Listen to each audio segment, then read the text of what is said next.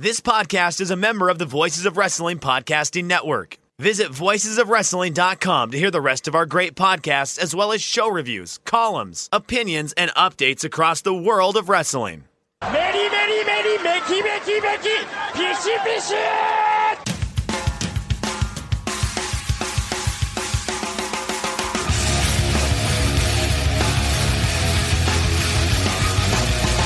You are listening to the Voices of Wrestling podcast with your hosts, Joe Lanza. X out and go listen to some boring podcast where they're afraid of their own shadow. Okay? Don't listen to Joe Lanza, because Joe Lanza's not changing. And Rich Craich. Give me a name. Like who delivers this guy in a big spot? Joe, don't yell at me. I like him. In the big spot, who delivers better than this guy? Stop yelling at me. I agree. All right, we're live here on the Voices of Wrestling Flagship podcast. I'm Rich Craich, alongside, as always, King of Banter, very good family man, and a man who finally has baseball back in his life, Mr. Joe Lanza. Joe, it's back. You watching the baseball? Watching the hardball, as the kids say?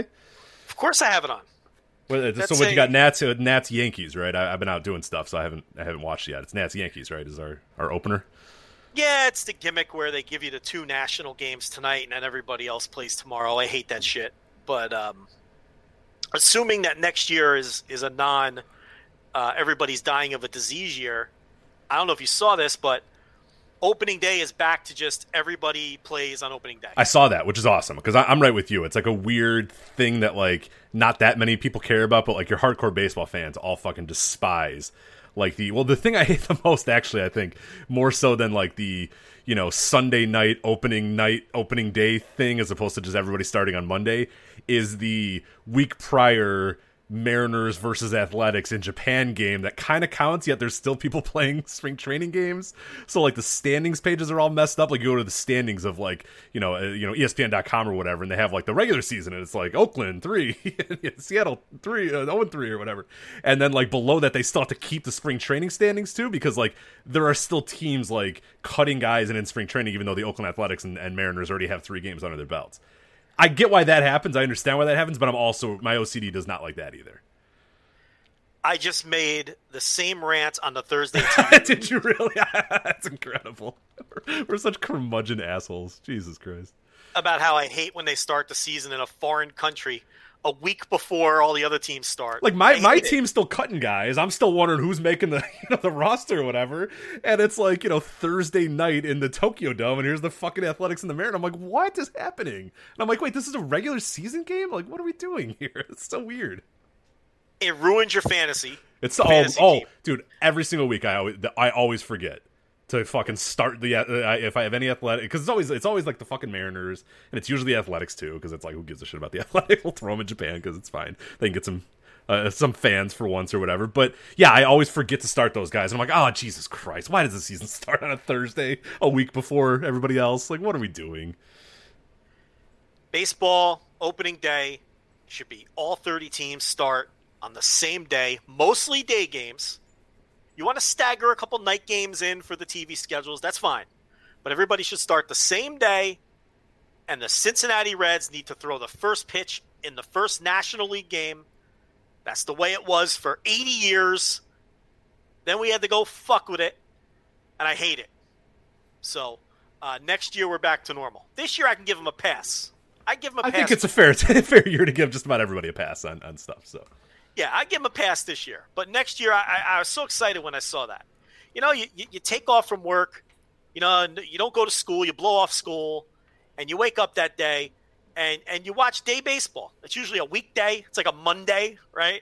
And it's like you just stay home, eat some fucking wings, you load up on some snacks, right?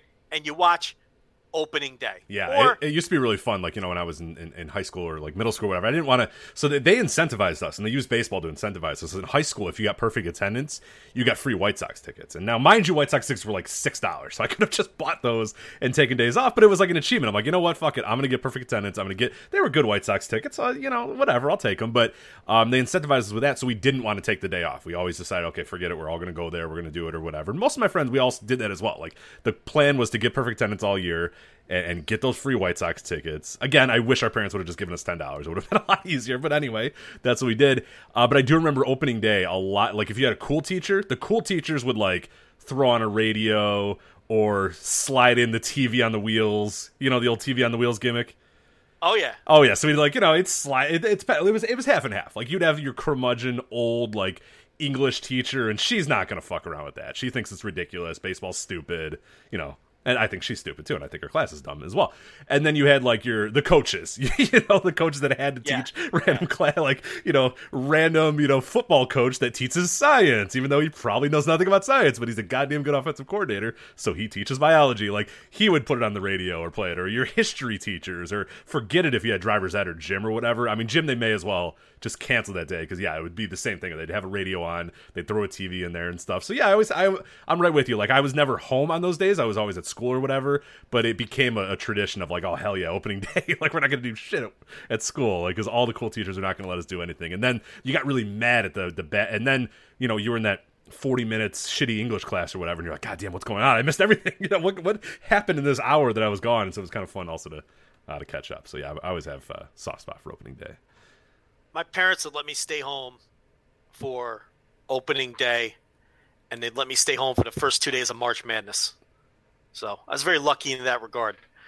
I remember, too, in 1993... Well, your dad probably needed help with the bets, right? Oh, well, you know. He was like, Joe, what do you think? Of course. Whoa, Joe, hey, where are you going, pal? Stay here. I need some help. Of course we're calling in plays. Right. I mean, he's got you on the phone while he's... Yeah. So I remember, I think it was 1993. I remember I had my mother come get me out of school early so I can go home and watch the Colorado Rockies, Florida Marlins expansion draft on ESPN. Got to watch Charlie Huff, fucking 55-year-old Charlie Huff throwing some knuckleballs. Yeah. Do you know who went number one in that expansion draft? Don't look it up. Do you remember? I don't. There's a Rockies pick. David Need. Oh, that's right. Yeah. Yeah. Didn't work out. No, not great. Yeah, no, a lot of the expansion draft did not work out well for either of those teams. That was a rough ride for both teams for a while. Well, actually, the Rockies weirdly got good right away because off the bat they signed Andre Galarraga, right? The Rockies, yeah, they went for it early. Even in their expansion year, they signed a huge free agent, if I remember correctly. Yeah, they went for it early. The Marlins, like you said, their big splash was Charlie Huff. Right, 60-year-old knuckleballer. Yeah, I think he started opening day. He did start. No, I remember vividly. He started opening day, and there's a. If you ever watch the pitch, it's it was clear that the ump was like, "Look, Charlie, don't bounce it, and I'll give you 3 strikes, so it could be a strikeout in the first pitch in Marlins history or whatever." I mean, this knuckleball is 9 feet out of the strike zone. He's strike 3, and even the batter is like, "Oh, come on, are you kidding me?" And then realizes that whatever, yeah, sure, okay, give them their fucking strikeout. Everybody cheers. They toss the ball, and they go, "Oh my god, Charlie Huff, he's old, and he got a strikeout," and all that sort of stuff. So, yeah, and then I think it got lit up the rest of the game. So, or maybe not. I don't remember, but that team was terrible too. So. It's funny because 5 years later, the Tampa Bay Devil Rays loaded up on veterans. Fred McGriff, Wade Boggs, all at the end of the line. But the Diamondbacks ended up being better faster and going to a World Series in 2001. Yep. So they went to the World Series 3 years later, but it was the Devil Rays who took the strategy of let's bring in let's build a veteran team and try to draw fans right off the bat. And ironically enough, they haven't been able to draw fans since. So it's just weird how that worked out too. The strategy when they began the franchise backfired badly, and the Diamondbacks were better much faster. But yeah, the Rockies. Well, when did the Rockies? Yeah, they had all those teams with Galarraga and. Yeah, they were good already by 96 or so. They were already in there, but then weirdly the Marlins win the first the World Series in 97 just out of Wayne Huizinga being like, fuck it, just sign everybody. I want to sell this team. Let's go. I'm going to prove that you could just win a World Series just by trying. And he brings in Sheffield and Cliff Floyd's there, and he signs a bunch of dudes, and Moise Salou's there. You know what I mean? He just Kevin Brown's there, all that sort of stuff. And yeah, they end up winning. But the Rockies were already good in by 95, 96 if I remember correctly. It's just they didn't obviously go to the World Series until many years later. Yeah, Larry Walker, all those guys. But wait, I want to go back to these $6 White Sox tickets. Were you watching Nellie Fox? What do you mean $6? Well, Joe, I don't know if you watch many White Sox games, but they aren't very well attended. So at many times during my childhood, it was very cheap and very affordable to get White Sox tickets. So they legit had, like, I think on Mondays, it was like half price Mondays or whatever, like no matter what, which was fantastic. Great games to go to. They were always packed. It was pretty fantastic. Then like, Tuesdays, like the bleachers were like $5 or whatever. They had these days it's, even through the rough ride that they've had over the last 10 years, it's been a little bit more expensive to go, but now you just go to StubHub or whatever. But in those days, like, their face value for some tickets were pretty low. They were not until the World Series came. It was very affordable to take a family to the South Side to watch a White Sox game. So partially why I enjoyed going to them. I grew up my entire life and never went to a Cubs game because they were too expensive, and I fucking went to hundreds of White Sox games because even my friends would be like, "Hey, you want to go to the White Sox game?" Like, yeah, sure. Like, you could just go. You know what I mean? Like, and there was always available tickets. Never an issue to buy tickets. So yeah. No, I did not see Nelly Fox play. I didn't see Louis Aparicio and Nelly Fox. Rich sitting in the front row for Shoeless Joe Jackson with his $4 tickets. Who was on the White Sox when you were in high school? Like Ron Kittle? Like, no. How old do you think I am? Ron Kittle? What? He retired in like 1988. What are you talking about? No, it was like I was in the Magdalene Ordonez, Carlos Lee, Frank Thomas, Ray Durham. All right, I was thinking, Lamar Hoyt. No, it wasn't Lamar Hoyt and Greg Luzinski. Like, get out of here. John Cangelosi. Right.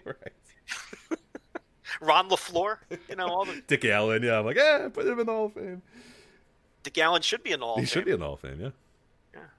I had some guy, like, random dude. I went to the White Sox 2005. This is a ridiculous show that we're doing right now, but I enjoy it. I was at the 2005 White Sox parade, and there was a guy there who had like a sandwich board or whatever and a megaphone. He just wanted people to be educated on Dick Allen. He said Dick Allen needs to go to the entire parade. I remember we were sitting right behind this guy, and I'm like, oh man, it's gonna be a long parade, just screaming Dick Allen to the Hall of Fame, Dick Allen to the Hall of Fame. And I thought, man, this guy's really annoying. And I went and talked to him, and it was a fantastic conversation. He was like, he was citing like Bill James stuff. He's like, well, if you look at the advanced stats, and I'm like, that changed my life talking to that guy. I'm so glad I did. Was he Dick Allen? It wasn't Dick Allen. No, he was. I don't even think he was related to Dick Allen. I just, given certain parts of his physical appearance led me to believe that he was not either Dick Allen or a relative of Dick Allen. But Rich, it's okay. You can say he was a very white guy. Yeah, he was a very, very white man. But no, it was a great conversation. And ever since that point, I was like, yeah, fuck, Dick Allen does belong in the Hall of Fame. So Dick Allen has monster numbers. The problem, it was for a short period of time. Raging shitbag to everybody. So you're right. It was for a short period of time, so he doesn't have the counting stats, and he wasn't a very nice man to the reporters. So, and that's who's voting you in. But I agree. I mean, you look at his nut. I would vote Dick Allen for the Hall of Fame. I'm more of a peak guy. I respect the longevity too, but I have a lot of respect for the peak. So his numbers are too good to deny. It's a great wrestling show we're doing. This I was about to say. Like, imagine like someone from the UK listening to us talk about Dick Allen, who they've never heard of. Even people that watch baseball are probably like, "Who the fuck is Dick Allen?" Like, that's real in the weeds. The Dick Allen for the Hall of Fame conversation. But I enjoy it. The real ones know it, and they're bobbing their head right now, being like, "Yeah," or they're on Baseball Reference right now, and they're going, "Oh man, yeah, these guys are right." So that was the White Sox era with the red pinstripe uniforms. Mm-hmm, indeed. Yeah, early 70s. Well, like 72. That's around time he played. Yeah, like late 60s. Yeah, the red pinstripes were their late 60s to kind of late 70s or whatever. And yeah, he was like 72 to 76, 77, 78, somewhere in that range. Yeah. He played for the Phillies, a couple other teams too. Tremendous hitter, Famous for the Sports Illustrated cover where he's got a cig on the bench, which is incredible. Yeah. He reminds me a lot of Gary Sheffield, where they were just tremendous hitters.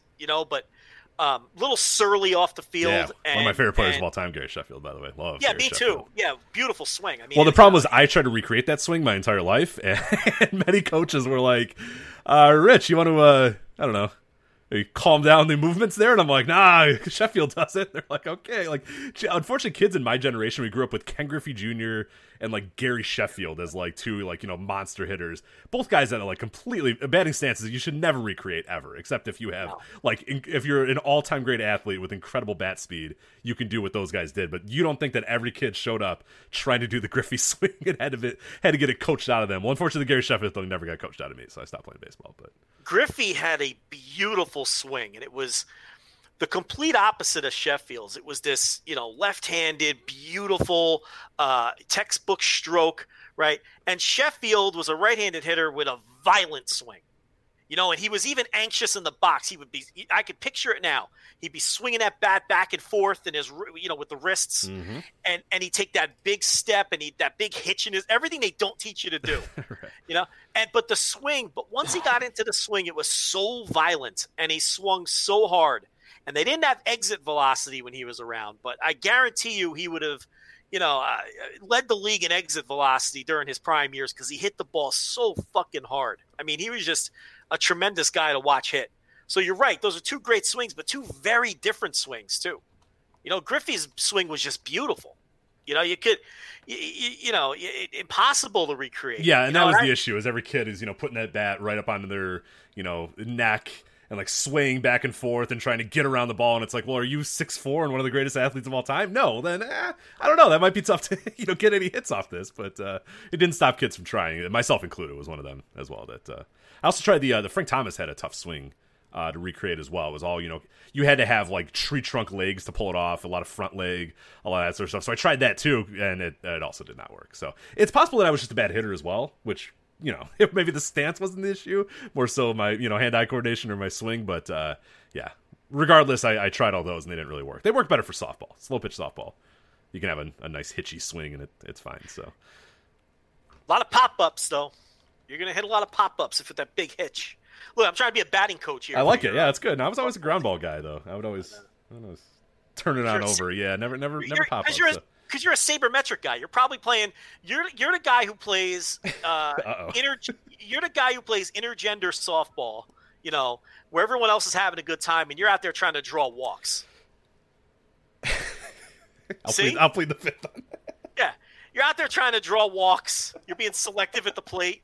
You're up there like Joey Votto. I have led multiple slow pitch softball leagues in on base percentage. I will say that for sure. So yeah, it's a good value. Like I had guys. I was on like a co-ed team once, and the guys. It depended where I was in the lineup. Like if I was lower in the lineup or whatever. But my thought is like, and I always like to be lower in the lineup. Draw that walk. The harder the lineup comes up, boom. I led the league in runs too. I'll say that. So Yeah. And our teams won. It frustrated everybody because they're like, God damn it, Rich, just swing the fucking bat. It's slow pitch softball. Yeah. We're all drunk. We're drinking. We're all having a good time. And I'm here like, nope. That. Arguing with the ump about, I don't know about that one. It's on the corner there, but Yeah, you're the guy where I'm on your team and I'm yelling at yes. you to swing. Oh, yeah. No. It happened plenty of times where they're like, Rich, come on.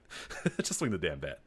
When I did, it was good. It's similar to Votto. Like I was very selective, but when it was a good pitch, I'd light it up. But never swung at a first pitch in slow pitch softball, though. Always let that first one go every single time. Oh my god! You're gonna get a better one in the at bat, I promise. So you don't know that. I don't. Yeah, that's fine. But you're just trying to work the walk. I played in the league. I played in one of those intergender leagues where.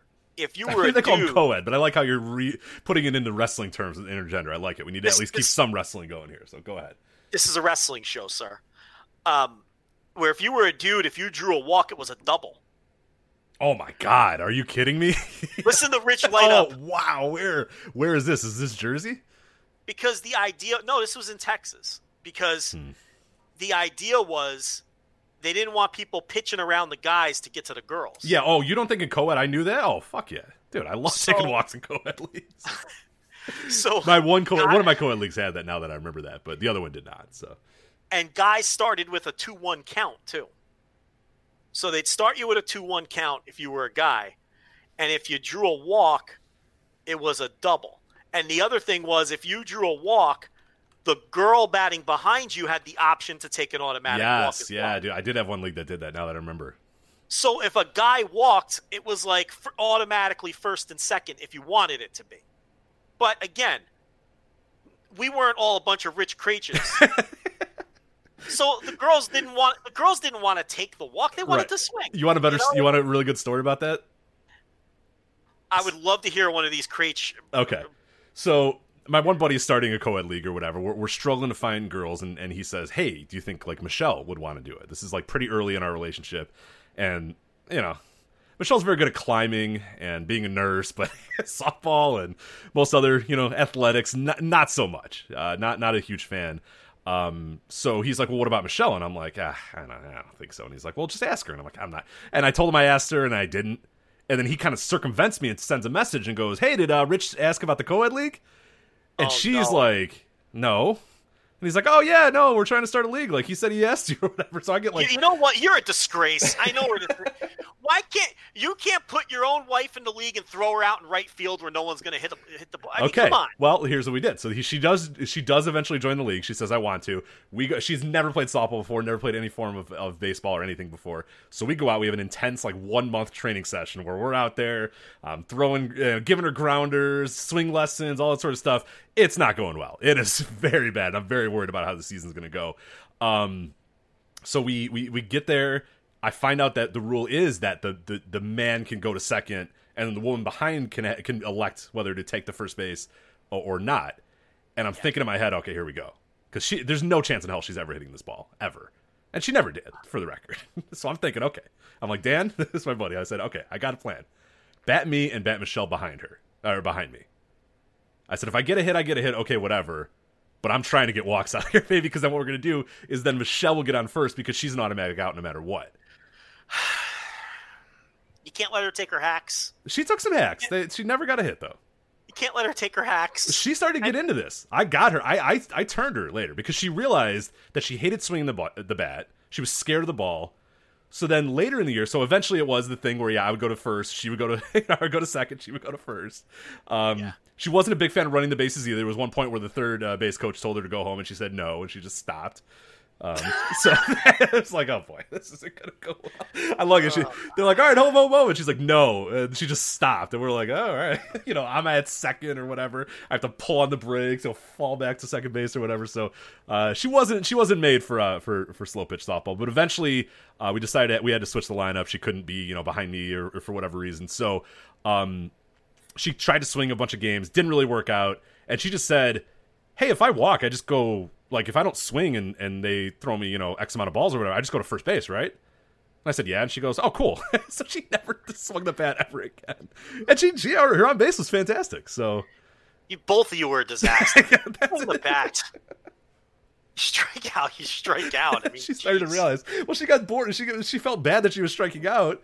And she just said, well, if I don't swing and they don't, the ball doesn't go near the plate, do I get to go to first? And I said, yeah. And she goes, oh, all right. You'd bunt if you could.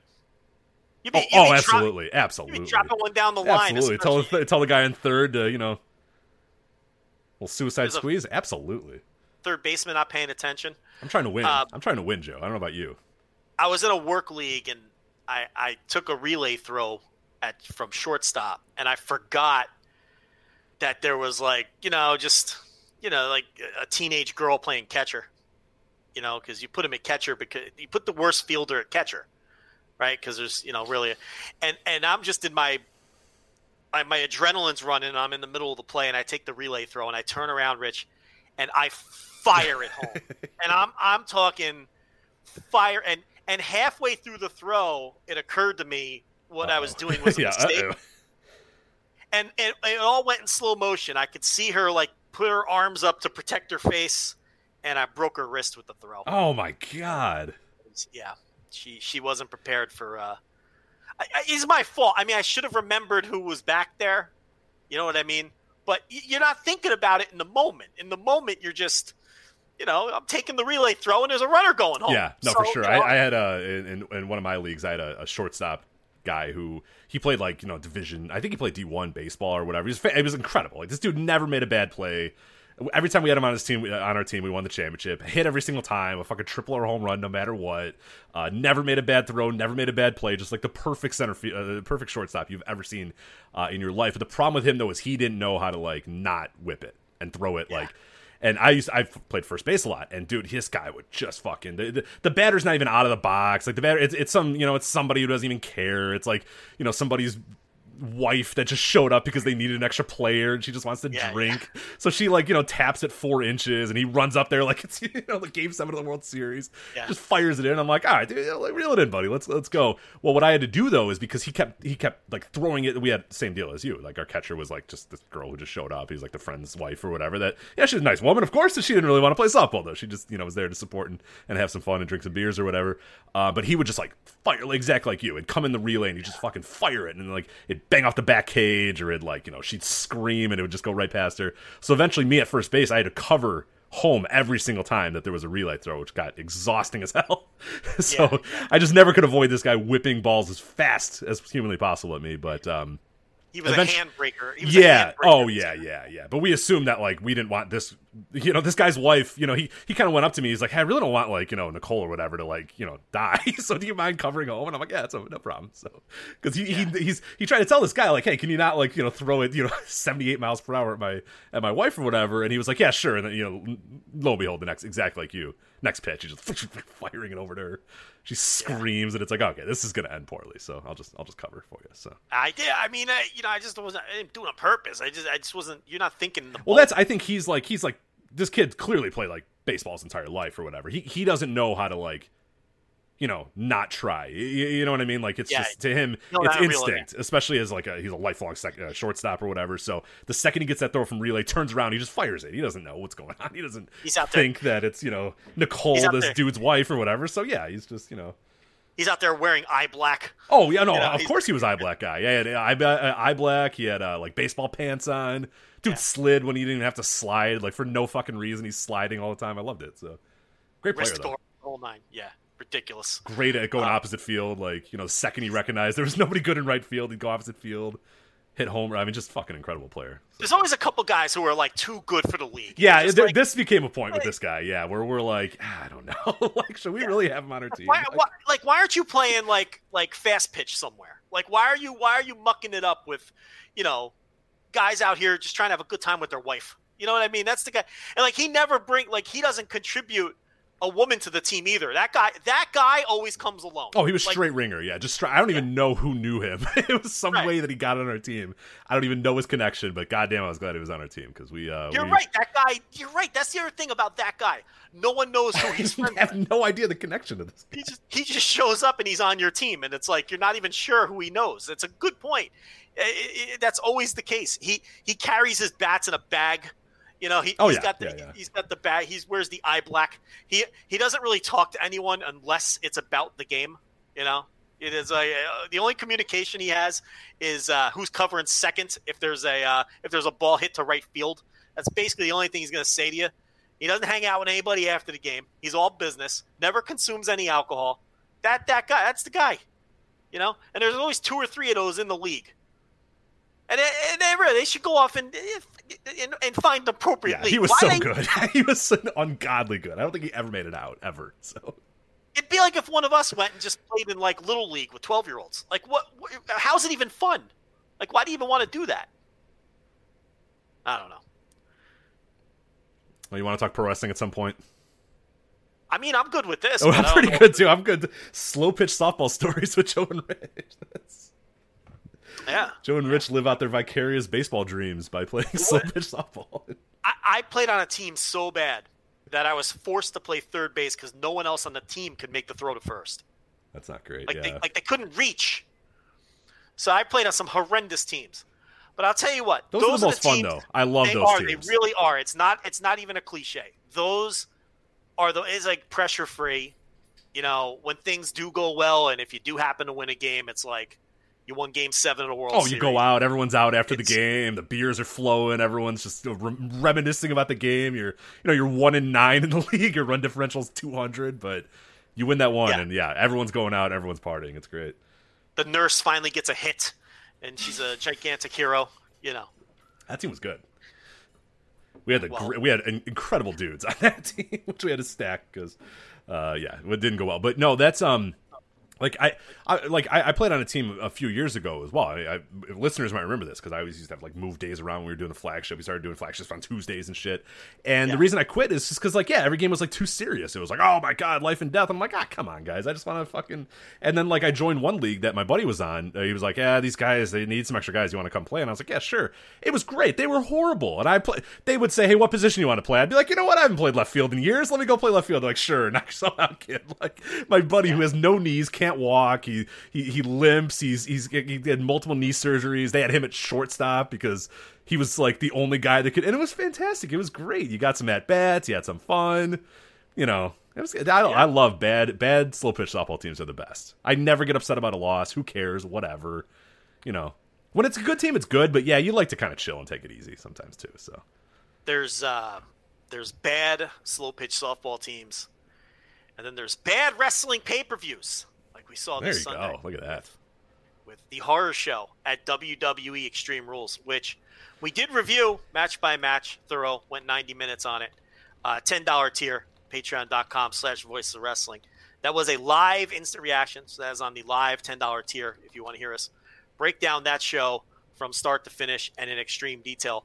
Little clarification, people always ask.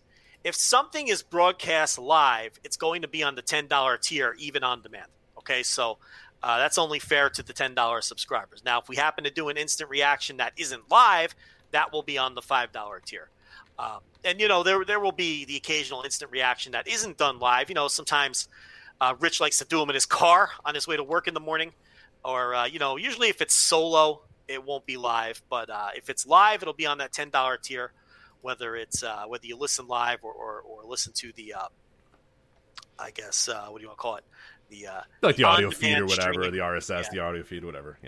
Yeah. So we're not going to do a full review of the show match by match, but there is the. Can you imagine running that back?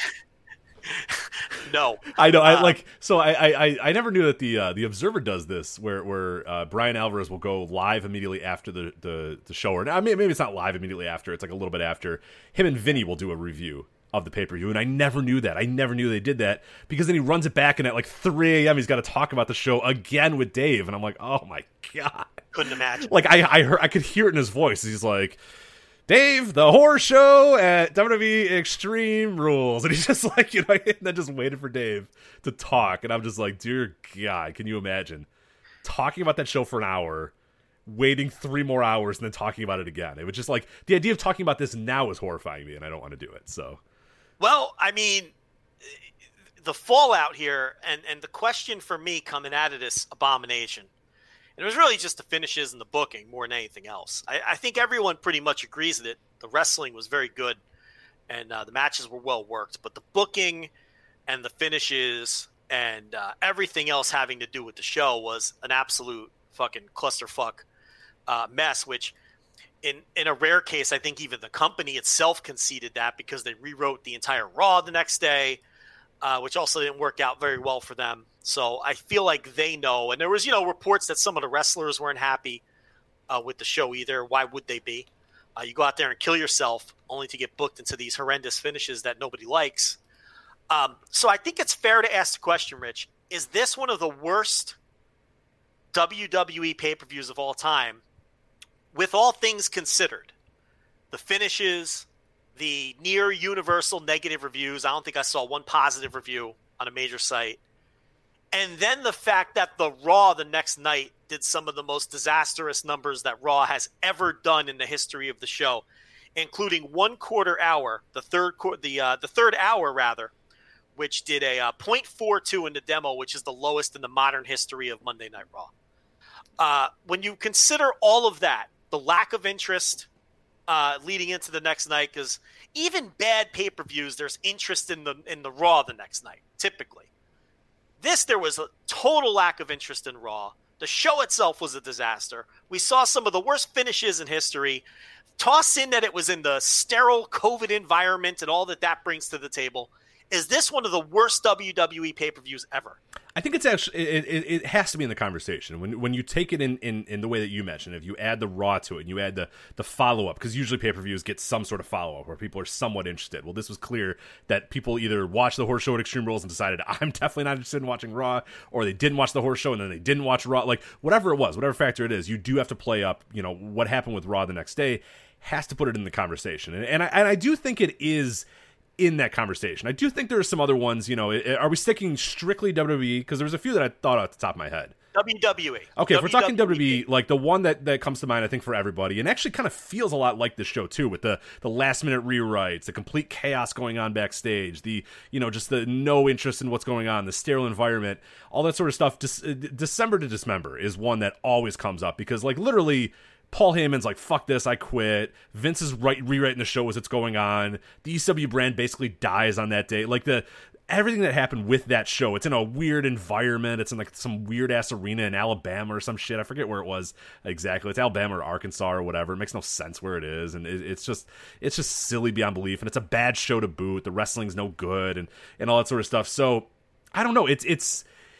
That's the first one that comes to my mind, and I'm sure there are some others, and I do have a list of some others as well. But like, what do you think? Just quickly, December to Dismember, Rich, was in Georgia, I believe. Georgia, that's right. It was at like it was in the South. Yeah, it was again. It wasn't like an ECW. It wasn't like the the Hammerstein Ballroom or whatever. It was certainly an environment that wasn't very conducive to ECW pay-per-view. But I think that's the one that initially comes to everybody's mind, or at least comes to my mind, as just like completely disaster pay-per-views. And not just because of what was on the show, even though it had its issues and stuff, but more that like the fallout resulted in like so much happening as well, where people are leaving the company and all that sort of stuff, and Paul Heyman's done and all these guys are done. So that's one that absolutely comes up there. I think King of the Ring 95 is another one.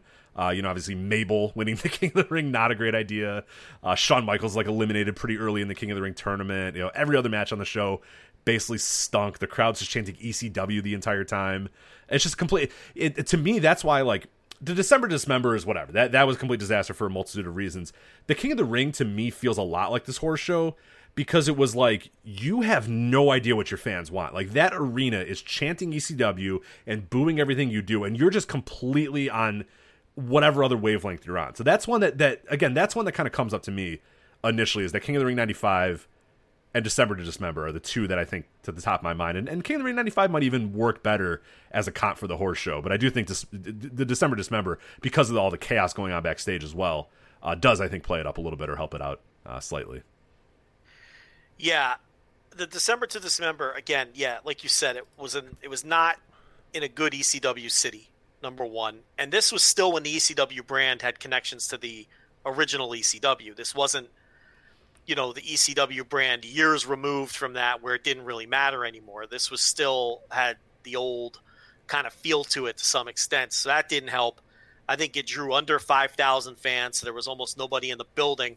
There was only 2 or 3 matches announced, with like a week to go before the show. So it was poorly built. Then the show ended like 90 minutes early. Right. 90 minutes or 2 hours long or something. Sabu's taken out before the main event, so he doesn't even wrestle. It's like... that was a key thing, because he was taken out of the Elimination Chamber in an angle, and the crowd, that's when the crowd turned on the show. They booed that, and they turned on the show at that point because they wanted Sabu in the match. The people that did buy a ticket were there to see ECW. They weren't there to see Hardcore Holly or Test or whoever it was that replaced them. So that was a bad idea. And then, of course, you had Paul Heyman and Vince McMahon having their very famous dispute in the back over how to book the match. And, Bobby Lashley is who Vince McMahon wanted to win the match. Paul Heyman wanted, since he lost that fight, and it was, he at least wanted to get CM Punk over by having him eliminate the Big Show right out of the gate. He wanted CM Punk and the Big Show to be the first 2 guys in the ring. Big Show was the champion coming in. And that's the typical Heyman move, right? You beat the champ first in a multi-man match, which then guarantees you're going to get a new champion. Right, yeah. Thousands of times he's ran that same thing. He always uses that. And it's a great idea, because then it puts you at the edge of your seat. Because then you're like, oh, we're getting a new champ tonight, because the champ was the first guy eliminated, right? So he wanted to eliminate Big Show, and he wanted CM Punk to do it before anybody else even entered the match. He basically wanted CM Punk to squash Big Show and submit him, because he was doing the MMA gimmick at the time. And that way, even though Punk wasn't winning the match, because that would have been Heyman's choice to win the match, Punk gets over in the match anyway, because he eliminates the Big Show in impressive fashion. And then whatever you do from there. And he was also against removing Sabu from the match, because he knew, Sabu could do some crazy things inside the chamber, and people came to see Sabu. So there was tons of fighting between Heyman and Vince McMahon, and that led to the famous line after the show where Heyman knew the show was a disaster, based on what he had just seen, and he was all depressed about it. And Vince asked him what was wrong, and Heyman was like, "Well, did you just see the show we put on? It fucking sucked." Right. And it led to the famous line from Vince: "It was an excellent show with an excellent finish," because all Vince McMahon was concerned with was Bobby Lashley winning at the end and holding up the title. And then, as the story goes, the next day when the feedback started coming through, and Vince saw all the negative reviews and all the negative feedback from their fans, he also realized that the show was terrible. But at the next TV, Heyman ended up quitting because he saw that he was going to lose that power struggle forever, and the whole brand was becoming something that he knew wasn't going to work. That's the truncated version of December to Dismember. When I get around to that show on Jovember to Remember, oh dear God, 10 years from now, 10. I'm going to go into extreme detail on it, because that is a fascinating night, and that was like the Cliff Notes version. And I don't know if a lot of people know, all of that drama that was taking place like during that show and the fallout and why it occurred. But yeah, the show was terrible. Now, I liked that show in a non-ironic way, and I know I'm like the only person on earth who enjoyed that show. So I concede that I am the outlier opinion. And yes, that is one of the worst wrestling pay-per-views period of all time. And King of the Ring 95, I think, is another one as well. But I think, December to Dismember, the fact was that was the end of that brand. I mean, it was all downhill from there until it basically just became a developmental brand. I mean, from there, it just, WWE CW became where they would bring their call-ups to kind of get their feet wet before they call them up to Raw or SmackDown. And, and there'd be one or two big stars. The original idea was to, use Chris Benoit in that role, and then he killed his family. But then later on, you'd have people like Christian towards the end, I think, was like a veteran that they'd put on the show. He was a champion towards the end, too. Yeah. And there were other guys, too. They would put, I think Shelton Benjamin, they tried to give him the gold standard gimmick was started on ECW. Yeah. And it didn't work out. And it would be a mix of, like, veteran hands and then young guys from FCW, like, that got their start there. Like, Kofi Kingston got his start there. Yeah. Ezekiel Jackson, I think, too, right?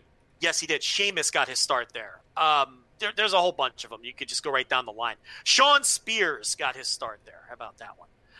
What was his name at that when he came up to ECW? I can't remember. Oh, now. Yeah. What the hell was Shawn Spears' name then? It wasn't Ty Dillinger, obviously, but yeah. Oh, what was his fucking name? No, it wasn't Ty Dillinger. It was Shawn Spears, wasn't it? Or was it Gavin? Was it Gavin Spears? Gavin Spears. I forget if it was Gavin or Shawn. It was either one of those two. I remember Gavin, but yeah, I'll try to look it up if I can. So that's how far back he goes, So that's just a fascinating era of ECW. But that's neither here nor there. But yeah, December to Dismember was a terrible show, which had a lot of terrible fallout, just like this show. I mean, you look at Raw, Rich, and remember, this is a Raw post pay-per-view, which is supposed to get a bump. I already noted they did their worst hour ever in the 18 to 49 demo with that .42 third hour, headlined by Randy Orton and The Big Show, right? But there's other numbers here that Meltzer reported that are just staggering. Year-over-year drops in the 18 to 34-year-old demo. They dropped 76% over last year's show. 76%. The 18 to 49 demo is 60% drop, and overall is a 47% drop in viewership year over year from last year. So what was that one again? So read that first one back again. The one that was a 70 plus. Is it what, a 79% drop? In the 18 to 34 adult demo, they dropped 76% from last year. That's ridiculous. And coming off of a pay-per-view, this is why I say this may go down as one of the most disastrous pay-per-views. And keep in mind, too, that a lot of the stuff that they did on the pay-per-view was designed to get people interested in Raw. Right. I think that's the other part that plays into this a lot as well. When we talk about, King of the Ring and December to Dismember and all these other, terrible pay-per-views in history. Well, those pay-per-views were just bad because a lot of the bad stuff that they had planned during the show or whatever. But this entire show was rewritten so that they could hook you for the next night. Okay, Sasha's going to win the title in disputed fashion. So go watch Raw to see what's going to happen there. This is going to happen, so go watch it. There was multiple things on the show that were rewritten at the last minute to change things around, to do shitty finishes, to do screwjob finishes, all that sort of stuff, with the idea that, then they're going to watch Raw to see what the follow-up is. They're going to watch Raw to see if Sasha Banks really did win the championship. They're going to watch Raw to find out if MVP really did win the championship. They're going to follow up on Raw to see what this is. There was multiple parts of that show that were designed exclusively to get you to watch Raw, and it didn't happen. And I talked about this last week. There used to be and even in the early days of us doing this podcast, there always used to be those things that we'd say, okay, Vince wants to get the ratings going, so he'll do X. He'll build up a good pay-per-view and do a bunch of stuff that's going to kind of hook you for Raw. And it would bump up the ratings a little bit. Or he's going to debut this guy and bump up the ratings a little bit. He's going to turn this guy and it's going to bump the ratings up a little bit. We now see that none of those things work. Even having a pay-per-view that's designed exclusively around getting people to watch your TV, which, again, I don't think is the worst idea. It kind of stinks. It's bad for, a viewer like me who wants to watch these pay-per-views and enjoy them and all that sort of stuff. But with that being said, you look at the WWE Network and how important that is to their business, and you look at how important TV ratings are and how important the USA deal and all that sort of stuff is to, I get it. I understand why they have that idea of all right, look, let's build the pay-per-view to Raw. It's another kind of laughing at WCW thing that WWF used to do and every podcast used to do. Oh my God, look at WCW. They're building the Nitro instead of the pay-per-views. But the landscape has changed a lot. So whatever. I don't have a huge issue with that. It kind of stinks, but whatever. It didn't even work. It didn't even work for that. They sacrificed a pay-per-view. They sacrificed a lot of great matches, great stories, great wrestlers, great performances. All that sort of stuff got sacrificed to build the Raw, and it's one of their worst ratings of all time. It's ridiculous. You can make a better argument that that's a better strategy today, since TV revenue is what drives the cart as opposed to the pay-per-view revenue, or in this case, the network revenue, which they seem to have thrown the towel on anyway. When WCW was doing it, it was especially stupid to use the pay-per-views to build the TV, because the pay-per-views are what was the top revenue driver. The pay-per-views were your lifeblood then. Right. And they were more concerned with winning what ultimately was a meaningless ratings battle than concentrating on the quality of their pay-per-view shows. Because it meant more to them to be able to puff their chest on Tuesday afternoons, whereas, okay, maybe, if you had lost a few of those 52 weeks, but we're killing it on pay-per-view, you might still be in business today. You talk about that all the time. The ratings war then was far more of a chest-puffing thing than now. It's vital in that you're making the majority of your money. AEW does not exist without their television deal. So the ratings are vital. It's very important for them to do well against NXT. So that's what got them that 4-year renewal, right? So it's actually not as bad of a strategy now. I still think it's a bad idea to use your pay-per-views to build your TV, though. I think you want to keep your pay-per-views and your network events feeling as special as possible, so people feel like they have to pay a premium because they're seeing something special. You don't want people to think they're just going to see angles to build towards Raw, because now you're making Raw the more important thing, which it is in this environment. But you want people to want to spend that $9.99 a month too to watch these other shows. So to me, it's kind of sacrificing those pay-per-views and you mitigate their importance when you're using them to build Raw. It's also a sign of desperation, is really what it is. It's they know there's a problem with their television ratings. And all of these moves that they're making are signs of desperation. And it clearly didn't work. Raw did horrendously. And Rich, I don't know if you noticed or if you watched Raw, or if you no. Believe it or not, I did not watch Raw. I watched the whole 3-hour show. I watched the entire thing. And I have to tell you, this Bruce Pritchard, and look, I know a lot of it is Vince. Okay? I know a lot, and ultimately the buck stops with Vince. We all know that. But a lot of this stuff has Pritchard's fingerprints too. And this Pritchard-Vince team, the Orton Big Show main event, obviously, as we know, was a colossal failure. I mean, the worst hour of Raw in modern era. Who would have fucking thunk that? Jesus Christ! Big Show. Big Show debuted in 1999, and Randy Orton debuted in 2001. And this would be the equivalent of an Attitude Era Raw headlining with Spiros Arion versus Tony Gurria. Think about that. Right. I love those. Yeah, I love those. It's utterly ridiculous. Like, I love those ones where you think of, like, yeah, it would have been like in 1997, fucking Bruno coming out and beating Stone Cold Steve Austin for the title or whatever. It's ludicrous. It's ridiculous. It's like, it would be the equivalent of in 1999. What was The Rock's big year? 99? In 98, 99. Yeah, 99. Let's go with 99. It's like, it'd be the equivalent of in 1999 when you do the same math of like Spiros Arion, who was a big deal in 1978, still headlining on Raw in 1999. Right, John Leo Jonathan coming out and challenging him to a match. Yeah, and it's like ridiculous. It's two old guys. It'd be like Spiros Arion and Tony Gurria still being top guys in 1999. That's what you're getting with, Randy Orton and Big Show, and it's like, this is total Pritchard, and you look and they totally, the Seth Rollins Aleister Black match. I mean, what are we doing here? Like he didn't just beat Aleister Black; they basically wrote him off. They people say buried a lot. This was a true burial because Rollins not only won the match, but then they attacked him in the post match and laid him out and injured him. Yeah, I did see the clip of that, which was startling. So it's like, why? Why do that to Aleister Black? I mean, here's someone who is fresh and unexposed and someone who Heyman wanted to get behind, but it was very clear that Vince was never on the same, because it would be start and stop, or they would just do these weird things. And then, Garza and Garza and Andrade. Then they lose a non-title match to Street Profits. It's not even a title match, a non-title match. And it's like they lose and they look like goofs. And it's like, you can see, and we talked about this when Pritchard took over, you're going to quickly find out which of the Heyman guys Vince was behind and which of the Heyman guys Vince was not behind. Do you think it was quicker than you even imagined? I mean, because you can look a month out and see I could write down every single guy that obviously that they didn't see eye to eye on. Okay, so obviously Aleister Black. Yeah, for sure. The way he was booked this week. And look, people are going to say, well, let it play out. And it's like, stop with that shit. We've let a lot of stuff play out in this company.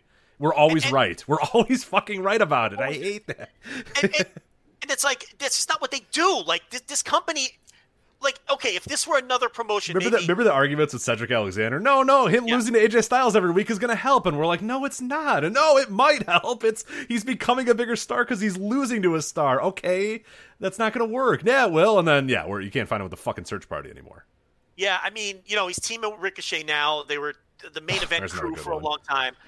And, now losing to Brock in 4 seconds is going to be good for Ricochet. It's going to help him. Okay. All right. Yeah, and then he ended up on main event for months, for like 6 months. Begging people on Twitter to watch main event, please. It's a good show, I promise. And now they're trying them as a tag team now, but it's like, they're not going to get behind those guys. And it's like, so, and then Black, the way he was treated this week, and then Garza, and I can never remember, and La Sombra. Oh, Andrade. Yeah, Andrade. So, they're doing some story with them where they're on a classic losing streak, Rich. That one always works well. Yeah. And it's like, that's Bruce Pritchard, Vince McMahon stuff. And we tried to tell people, look, Heyman's Raws were not good.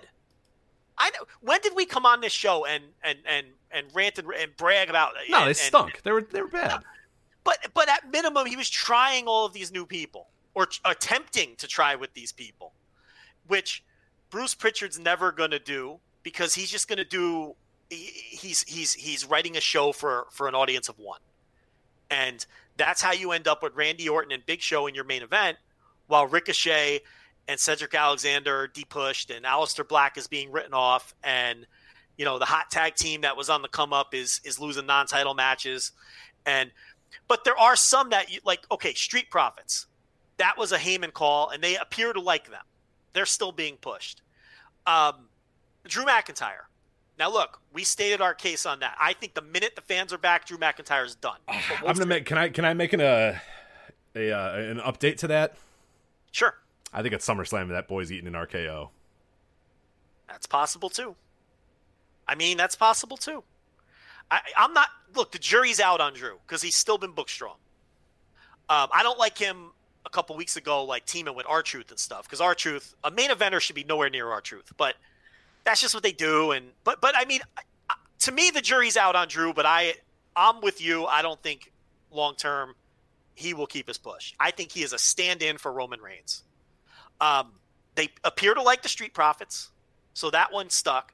They brought back Shayna, but where she been? Like, she came back and now she's gone again. So I don't know what's going on with Shayna, but they did bring her back. But look, Vince never liked Shayna Baszler. He fought with Heyman on Baszler, and especially when she got poor crowd responses. That seemed to be it for her.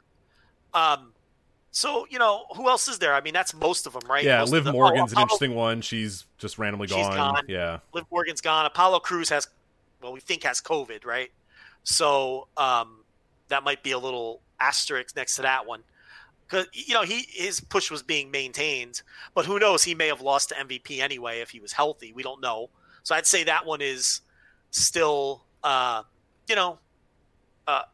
for review. But it's very clear that some of the Heyman guys and girls have been, either taken off TV or buried. And the results are just getting worse, though. That's the thing. And again, Heyman's Raws weren't great and his results weren't great. The show was sliding. But there's something to be said for building towards the future and accepting that things are going to burn now. What are they doing now? Yeah, they're doing nothing to build for. It's all short term. Next week. Pop a number here, and we're seeing that it's fans are realizing quickly that no, I'm good. and again, like you said, the Heyman Raws were not doing well. The ratings wise, were not doing well. But you could look up and down the card. Like I'm looking at one from April 6th. Right now, and you could see the amount of kind of young talent, interesting talent, long matches, stuff that are going on, and that's the other thing too that's going on with Raw of what I have watched. I DVR it every single week. I don't even know why I do it anymore. I basically just fast forward through most of it. I did not fast forward through this week. So even this week, I was like, I'm good.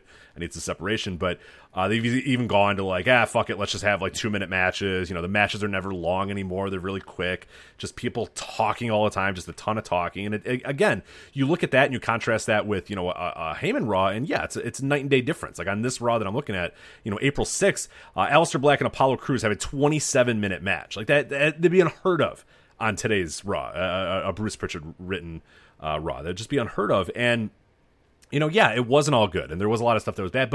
And we said at the time too, we're in favor of building for the future. Look at picking 10 guys and saying, look, we're going to try with these 10 guys. 5 of them are probably not going to work. 3 might be iffy, but hey, if we strike on 1, if we strike on 2, we're good. We're good. We have created a new star. We've created somebody new. They're not even trying that anymore. Bruce Pritchard and Vince are just deciding, hey, who worked in the past? Boom, there we go. The fucking Big Show. I cannot, it was a joke. Remember when I made the joke that they were going to bring the Big Show back, and they fucking brought him back, and they've been pushing him ever since. And it's just dude, what are you doing? Nobody wants to see that. Nobody wants to see that anymore. And your fans, your young fans, those 18 to 34s or whatever that you were talking about, the 18 to 35s, those ones, dude, they weren't even born when Big Show. They were 10 years old when the Big Show had debuted. You know what I'm saying? Case Lowe, who writes for our website, was born the week that he debuted in WWE. Yeah. We had a guy that on Twitter said that when Big Show debuted in WCW, he was in 6th grade, and now he has a 6th grader and an 8th grade child. It's ridiculous. What are we doing? Come on. Yeah, and it's generations have passed. And Randy Orton's a nice guy to have on a roster, but it's there's no evidence he was ever the level of star that they think he is. And now he has this wonderful statistic, on his belt for the worst hour in Raw history. So, the Heyman era was more, and people are going to say we're Heyman apologists again, but I'm just giving it to you straight. The Heyman era was a teardown and a rebuild. It was like when a baseball team presses the reset button, trades all of their assets, and starts over. It's going to take some time. And it was going to take at least 18 months to see what you had there if you were truly... But when you're constantly working against the person who's making the final calls and they're not letting you see your vision through, it's impossible. I'm sure I can say with confidence that it wasn't a Heyman call to have AJ Styles just squash Cedric Alexander and beat him 4 times in a row. That just goes against how Paul Heyman books. You know, same thing with Ricochet eventually losing that. Like, that's the opposite of the Heyman doctrine of how to book pro wrestling. So I'm sorry, I don't buy it. I pin that on Vince. I do. If that makes me an apologist, fine. But I have history to back up why I don't think that would have been his call. Right. We have 30 years of his booking and, 40 years of Vince's booking. And it's pretty obvious, where that would fall on the ledger there. So his MO has always been use the older stars to get over the new stars. Always. That's always been his MO. And like the cuck stuff, that's Heyman. That's bad. And that it fucking stunk, but it was Heyman all the way. Yeah. He's trying to get horny teenagers to watch his television show. And for a while it was starting to work. Remember, they started to increase their young female demos, and it's like people rip that stuff, but it was starting to. I don't like it. I don't want it. The cuck stuff and using the edgy language and having people curse, slip some curses in there.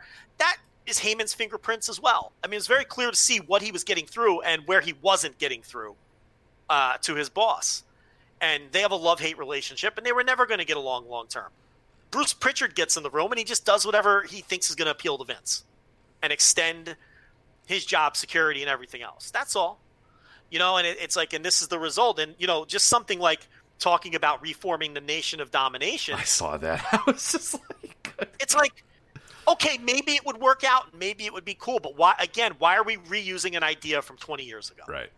Do something fresh. I can't believe MVP has come in and he's like a vital part of this company again. It's crazy. It's 2020, and it's like, okay, on the same breath, like, I love Johnny Swinger and I love Tommy Dreamer on Impact, but that's Impact. Like they have a very thin roster. Well, they used to have a thin roster, but but here's the thing: Johnny Swinger wasn't a vital part of Impact 20 years ago. He's just a retro character. Right, exactly. Well, and I meant, like, this is a company that has signed literally every good North American talent, save for like 3 or 4 guys, and they're like, God damn, MVP, that's our guy. Like, as we're recording this, I'm scrolling and I see MVP and WWE in negotiations for a long-term deal, and it's just like, what the fuck? Now look, he's done a good job with. No, I've liked it. Yeah, he's been good, but he's been okay. Like, people are overrating how good he's been. Like, he's been fine. He's been, but it's like, that's the basic problem with the company. They always look backwards because they have failed to look forward. They're so bad at moving forward that they're constantly looking backwards to save themselves. And he's a very small part of a larger problem. Okay. MVP getting a retro run in a flourishing company that's doing well and doing some good mid-card promos isn't a problem. That would be a positive. The problem is they're constantly digging into their past to try to save their ass because they're so horrible at setting up their future. So instead of being like a little positive, like, he ends up being part of a larger problem, and he's part of the problem that gives you Randy Orton Big Show main events that completely flop because they've completely lost touch with their audience and what their audience wants and what a new audience wants. And they're a complete failure to make stars. I mean, maybe Heyman's guys wouldn't have worked out, but we'll never know now. Because he wasn't given free reign to do the job, and now they've pulled the plug on half of them.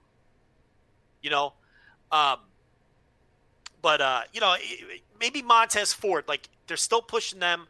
Obviously, Montez Ford is the star of that team long term. I think we would all agree there.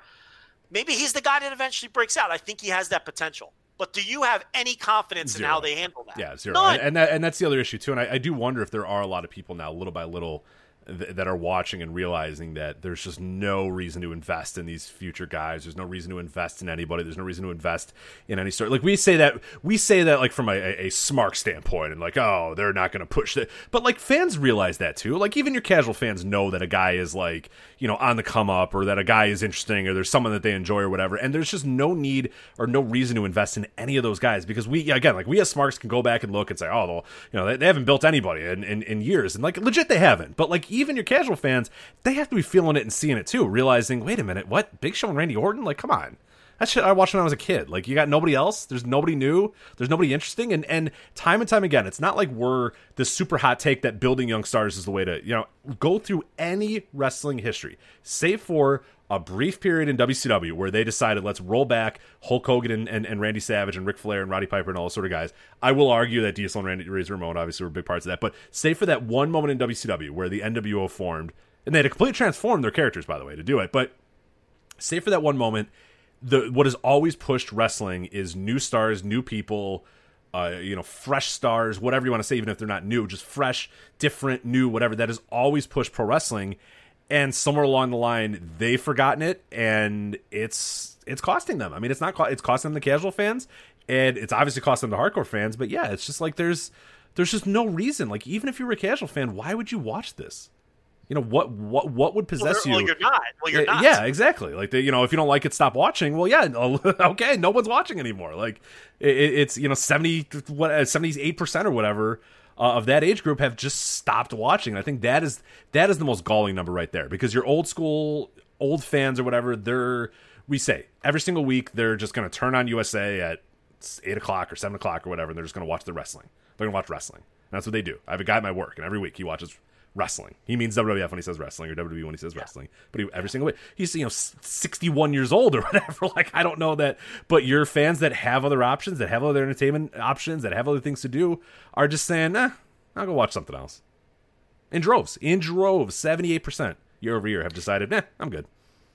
Yeah, and I mean, Brandon Howard had a great thread on Twitter, and he noted that even with these steep declines, we haven't really reached a point where they're in any kind of serious danger of the networks pulling plugs and whatnot. And they do have several years left on these deals to turn it around. That's the thing. The money is guaranteed from the USA side for 4 more years or something like that. I believe so, yeah. And and they can, and that money is going to sustain them. I mean, all you need to know about that is there's a very good chance they're going to have their most profitable year of all time during COVID.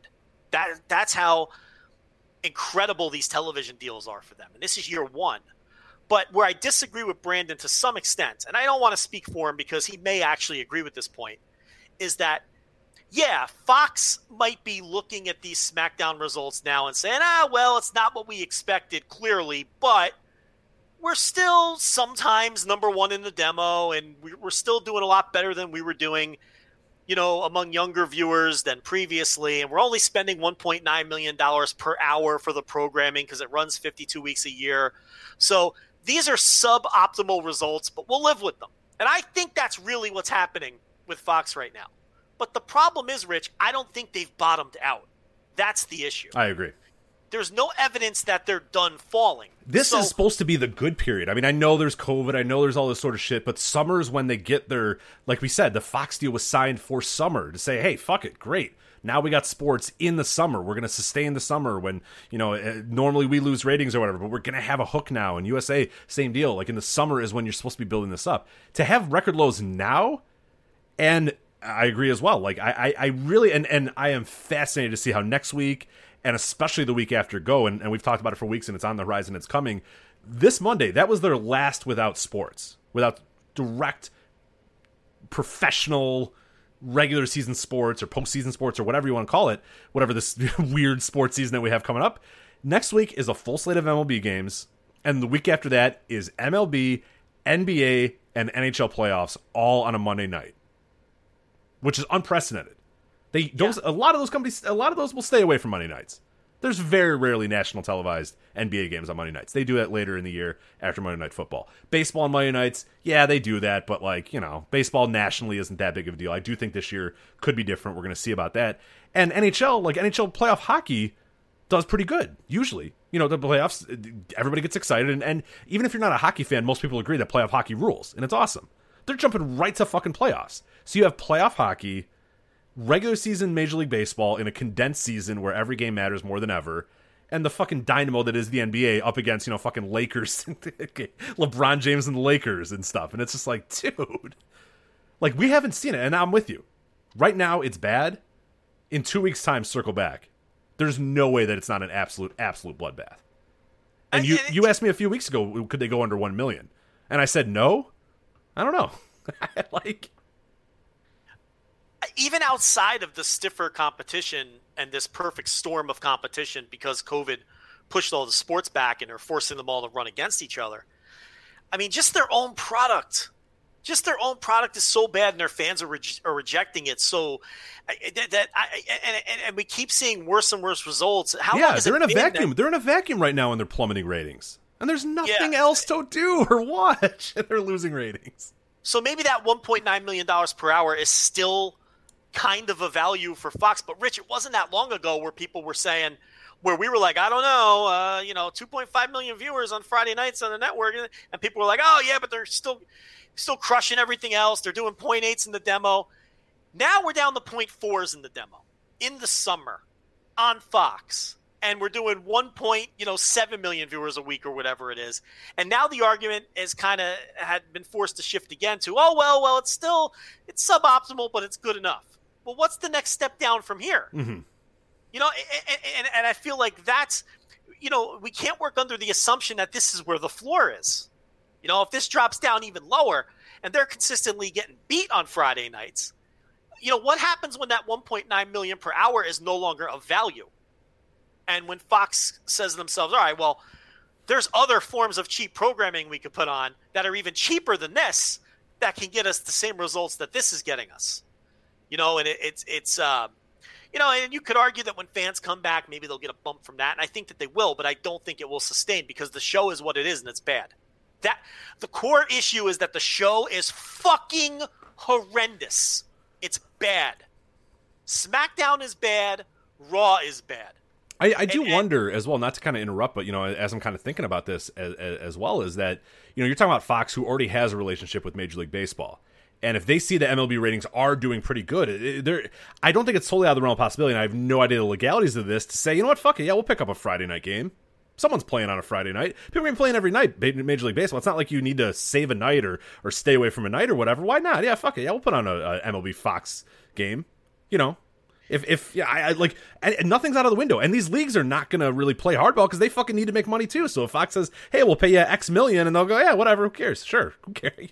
We'll take the money." And for now, they seem pretty committed to leaving SmackDown on Fridays, and it does still make sense for them to do that. But we're getting to the point where it's going to start to not make sense for them to do that if they continue to drop at these rates, right? And we could talk about sports competition and everything else, but at the end of the day, it's the core product, and it's in their own vacuum, they're fucking terrible, and there's no end in sight either. That's the other thing as well. In any other instance, we've been over the 9 or 8 years worth of show or whatever the hell. We've always talked about this guy, that guy. Yeah, okay, what if you push this? We've always had in our mind, we hate fantasy booking, but there's always felt like there was, all right, push Daniel Bryan, all right, push CM Punk, or even in those days, Bray Wyatt, or hey, they're trying with Roman Reigns, it's not working, but they're going to keep trying with him or whatever.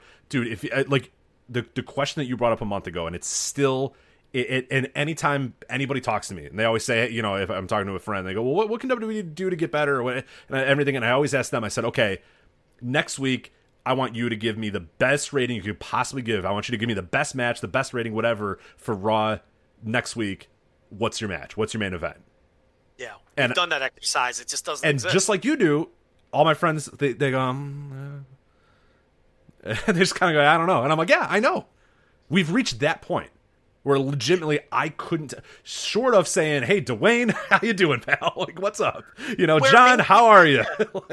Or maybe, maybe if a year ago they sustained their pushes for Cedric Alexander or Ricochet or Shayna Baszler or whoever, maybe you'd have some money matches on the table. Right. Even if they're ridiculous, a lot of times in the past, we've always had these dumb, dudes on the mid card that we think are really good that should get pushed higher. Everybody has that.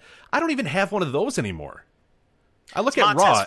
It's Montez Ford. Yeah, I guess that's Montez Ford. I know, that's what I mean. But that's really, I love Montez Ford, but man, if he's the savior, that's not great. I really feel like if he is handled properly, he can be a huge star. I really feel that way. No, I think he's fantastic too. It's just again, it's also the faith thing too. I can't even in my brain imagine them deciding, yeah, he's our guy. You know what I mean? I can't even fathom them doing that. How can they not see the potential in that guy? He's got charisma. He can talk. He does things athletically that no one else can do. He invents shit, that splash that he does where he turns in midair. He's a total package. I mean, he pops off the screen. I mean, that's a guy I'd be handling with care. I would be building him to be my top guy right now, where, it's obvious he has a ways to go, but I'd be assembling the foundation and the building blocks for that guy. It's like I'd call up Adam Cole and I'd start the clock ticking on that, and give that a shot on either Raw or SmackDown, one of the two shows. Adam Cole beats Daniel Bryan in the run-up to Survivor Series, and they do such a good job with NXT in the run-up to Survivor Series. And, oh, by the way, do tremendous numbers on Wednesday nights while they were doing all of that, if you recall. So people were into it. And then after Survivor Series, they just piss it all away. And it's forgotten about, and no one really benefits from any of it, and they all cool off. And I know they heated up Keith Lee again later, but I don't think that was a sustained push. So it's like, there's guys that the roster's loaded. I mean, you have Bianca Belair, who was another one who just gets called up and then disappears into the ether. Why? I mean, why isn't Bianca Belair mixing it up with Sasha Banks and Bayley right now and getting the rub from them and being built up to be on their level and hopefully become bigger stars than they are? Because I got news for you. They're not turning it around either. Okay? For all the talk that they get and how as good as they've been, we need to pump the brakes on Sasha Banks and Bayley. Because they've headlined a lot of these shows. And, they're not exactly popping monster numbers either. So why isn't someone like Bianca Belair mixing it up with them and taking the next step? Why have they done what they've done with Rhea Ripley? You can go right down the line. Yeah. Rich, there's people there to answer your question. And I'm talking, deep. People like Montez Ford, Bianca Belair, Rhea Ripley, they haven't even scratched the surface on pushes with these people. And in some cases, they've started to push them and then just pissed it away for unknown reasons. So I don't want to hear that. I'm not letting them off the hook. There's people there that a good booker would salivate to get. Oh, for sure. Yeah, I don't get it. I wasn't saying that there weren't talented people. I'm just saying I don't see any path for any of those people. You know what I'm saying? Yeah. You have no faith in the execution, of course. Yeah, no, I hear what you're saying. You have no faith in the execution. But it's like Paul Heyman saw a number of people he wanted to get behind, stonewalled all along. You can't see it through. You don't think Tony Khan would like to get his hands on some of them people I just named? I mean, come on. It's like, so, but yeah, you can't have any faith in the execution. None whatsoever. So that's the problem, is the core product and the inability to think forward. And that's how you end up with Randy Orton and Big Show. And MVP getting a multi-year deal. Good for MVP. Yeah, hey. It's like, that's a little luck to him, yeah. He should be a nice addition to a young roster, not a stalwart on a roster where you don't know what you're doing. I don't have any problem with MVP. But it's like part of a bigger issue. So that's Extreme Rules Fallout. Yeah, leading a newly rebranded Nation of Domination is just, can you imagine pitching that? Why not come up with something new? I mean, it's like, because that's what they do. They always dig into the past. I've said it before. They're the squirrel crossing the road that gets 75% across, and then they get scared and turn around and go the other way and get hit by the car. It's so wild about that too, is because and for all that we could say about Pritchard would have he would argue with you to the end of the time in 1996, and Vince in 1996 would have said the same thing in 1986 and 1996 and in whatever other era. This was the company that was always forward thinking, almost to their detriment a lot of times, of like, nah, that guy's too old, we can't have him on our team anymore, he's too old. Vince would give up on people too soon. Right, and then the Attitude Era came and his fucking brain broke, and he's just never gotten back. It's just, I guess he's just not about the struggle or the come up or whatever, but like, it's not working anymore. Like, the old guy thing is just, it's not doing it. But yeah, it's wild because Vince you were 32 and it's like, pal, we got to figure out how to move you out. You're getting kind of old. And it's like, now it's like, they're completely opposite. They refuse to push new people, and they only go back to, the security blankets that they have, like Randy Orton and Big Show and those sort of guys. So it's just wild, given how much of WWE history was them giving up on guys maybe too soon or worrying about guys getting too old, and now it's just like, my God, it's so the opposite, and I don't know. It's wild. I'm with you. The floor. We have not seen the floor yet. Things are going to get much worse. Coming soon, and I see no immediate turnaround either. I don't know. I just always remember Dave Meltzer saying when they signed the new TV deals that they're in a position now where literally monkeys can run the company. Just chimpanzees can run the company and make the worst decisions possible. And you could have a literal child running things, and they're safeguarded, and they will be insanely profitable, and it won't matter. And we're actually seeing that play out. We're actually seeing that play out where it's what feels like a literal chimpanzee. I assume that there's not actually a chimp in the room, but I wouldn't put it past me that Bruce Pritchard has like a chimp in a cage and unleashes him and just throws darts, and they go, yeah, there's my Night Raw, cool, thanks. And then they go drink beers and hang out in Vince's office or whatever. So it's the worst creative run the company has had since I've been alive, and I've been following this stuff, and we're seeing that exact scenario play out where it really doesn't matter. But will it can it get so low to where it will matter? Where I don't know about USA, but Fox, I don't know, man. It's like, but they do have many years to figure it out. And with the luck that Vince McMahon has, I would not be surprised if they back into the next megastar accidentally, which has often been the case. That's not a conversation for today. I've made that rant many times. And that's what's going to take to get them out of the hole. Right. Really, but I do think, again, on your point, again, and then we could kind of move on here a little bit, but never in this company's history has it been harder for somebody to organically get over either, or for them to fall ass backwards into somebody. They've created a system where that just doesn't become the case. Even if they decided, okay, Montez Ford, we want you to be the biggest star ever, they would have him do some dorky lines backstage. He'd be, you know what I mean? Like, they just can't. It's not conducive to anybody getting over on their own anymore. It just isn't. Yeah, because when you do, they intentionally sabotage you because they didn't pick you. Well, you're not supposed to get over yet. Or they have in mind, okay, he's getting over, he's getting hot or whatever. Now let's make him a megastar. And they have this idea of what a, quote, megastar is like. Roman Reigns organically got over, and we're not huge Roman Reigns fans or whatever, but like it grew from the Shield, and it organically grew, and he was getting there and getting there and getting there, and then they decided he was going to be The Rock, and he was going to make jokes and make fun of people and it just never worked. He was never a natural in that. He was never a natural talker. He wasn't a natural funny guy, hilarious. But that's a great example of they had a guy that they were basically there with Roman Reigns, and they decided, okay, he's going to be a star. So what he's going to do is he's going to beat everybody. He's going to become unstoppable, and he's going to make fun of everybody because he's The Rock. And it never worked because they don't let guys do it.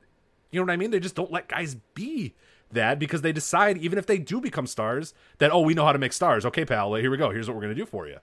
And it never works, ever. It hasn't worked. Well, I'll bring this full circle for you. We'll go all the way back to December to Dismember, and then we'll close this up and move on to Impact. Okay? A perfect example of what we're talking about. It was either at December to Dismember or at the next TV. I can't remember which. I think it was the pay-per-view, though. And Heyman had pitched putting CM Punk out there to cut a promo or some kind of pre-tape something. And Vince nixed it because he said he didn't want to do that because then the fans are going to chant for CM Punk all night. And then Heyman's response was, well, great. Perfect. That means that's great. Like, that means they like him, and that means he's getting over. And that's when Vince snapped at him and said, get it through your fucking head. It's about Bobby Lashley. Bobby Lashley is the star, and it's about pushing Bobby Lashley. So get with the program or get the fuck out. I'm paraphrasing, but those are almost the exact words as they were written in the book. Okay? So that's a perfect example of that. Getting over organically, they will cut you off if you're not the one they want to get over. And that is a real-world example of it. And this is how it's been for the last 15 years. Like you said, post-Attitude Era. You're not allowed to get over organically anymore because they will not allow it, which sounds insane. Like, no, we don't want people to chant for CM Punk. We don't want him. No, because it all has to be about this guy. Whereas Vince in the past or any other logical pro wrestling promoter or booker, you run with the guy that is getting over. But to them it's bad. And on a smaller scale, you could look at examples like Zack Ryder, who was getting great reactions in buildings on his own, so they booked him like a geek to ensure that it would stop. Yeah, well, Daniel Bryan. What sense does it make? Daniel Bryan worked, but fuck. We were doing shows at the time. He joined the Wyatt family. He lost to Randy Orton. He lost to the Big Show. I mean, it's funny that it's the same people, Randy Orton and Big Show. But I mean, go back to the what was it, 2006 or 2014 or whatever? 4 consecutive pay-per-views or whatever. He gets his ass kicked. He gets punched out by a Big Show. He loses to Randy Orton. He joins the Wyatt family. Like, Batista comes in. Like, they tried like hell to not make the Daniel Bryan thing work, and now they claim it as a success. When in real time, it was not. Like, they spin the history like they landed a big success. Yeah, like that was all they're doing. Yeah, it's ridiculous. So you're right. That's the other problem. They may not luck into someone because they cut them off. Which is crazy. But that's why they're in the predicament that they're in. So, you reap what you sow, right? Mm-hmm. Is that the proper usage of that turn of phrase? I think so. Yeah. That's some biblical shit. Where'd that come from? You're asking the wrong guy about biblical stuff. So, isn't that where that phrase came from? Though that's a Bible thing, isn't it? Yeah, this is the worst show to have Bible discussion on. Yeah. You're talking to two men that are not very well versed in the Old or the New Testament. None of the Testaments. Thumping that Bible, huh? We could tell you all about like fucking Don Leo Jonathan in like 1984, WWF, but I couldn't tell you. Don Leo Jonathan, well, obviously not, because you're about 2 decades. No. I meant John Leo Jonathan, and showing up in 1984. Yeah. I got you. Being out of date, yeah. But didn't you go to a Catholic college? I did, yeah. But regardless, it didn't. They didn't force you to take. They didn't. No, they didn't. Yeah. New Testament 101. No. It wasn't like that sort of college, which is good. So. Yeah. I live near a college that's like that. The town I live in now is very religious. like you don't have to if you live in the town, know about it. But the college that we have in our town is like world renowned for like Bible study and that sort of stuff. But yeah, I'm good. So I got like I was raised and I did my, but I don't remember any of it. So. Same here. The minute I was allowed to leave, the minute my mom was like, "Well, do you still want to go to class?" I was like, no, and I never did. And I haven't been there since. I go on Christmas sometimes to appease my mom, who just wants me to lie and say that I still believe in. Weddings and funerals. Yeah, weddings, funerals, and occasionally Christmas is about my attendance. So, there's probably a ball game on, like you said. Absolutely, yeah. The thing is, I blow off most weddings anyway. I was thinking about this the other day. Do you know, as an adult, and I think that I've been to 2 weddings as an adult. That's a low number, isn't it? That's remarkable, yeah. I went to 4 in one summer, so that is pretty good. Yeah. I've 3 counting my own. But, I've been a guest at 2 weddings in my entire life. That's good. Either everybody hates you or you've done well. So I don't know. No, the invitation goes right in the trash. That's good. I like that. There's 2 things that I get in the mail that go right in the trash, okay? A wedding invitation and jury duty. Those things go right in the trash with a chuckle. The jury duty gets a little chuckle. The wedding invitation, I'll open up and I'll laugh at it because they're always goofy. There's always some dumb picture of the couple, like having some whimsical fun, right? And there's always like some bad pun on it or something. Oh, they're terrible now. Yeah, with their wedding hashtag on it now too. That's the new revolution. Is like forever, whatever their last name is, or some cutesy little forever Betsy and Jimmy. Right. No one cares. No one is hashtagging Betsy and Jimmy. Okay, I promise you. No one cares about your wedding except for you. Okay, that's number 1. So keep your dopey hashtag.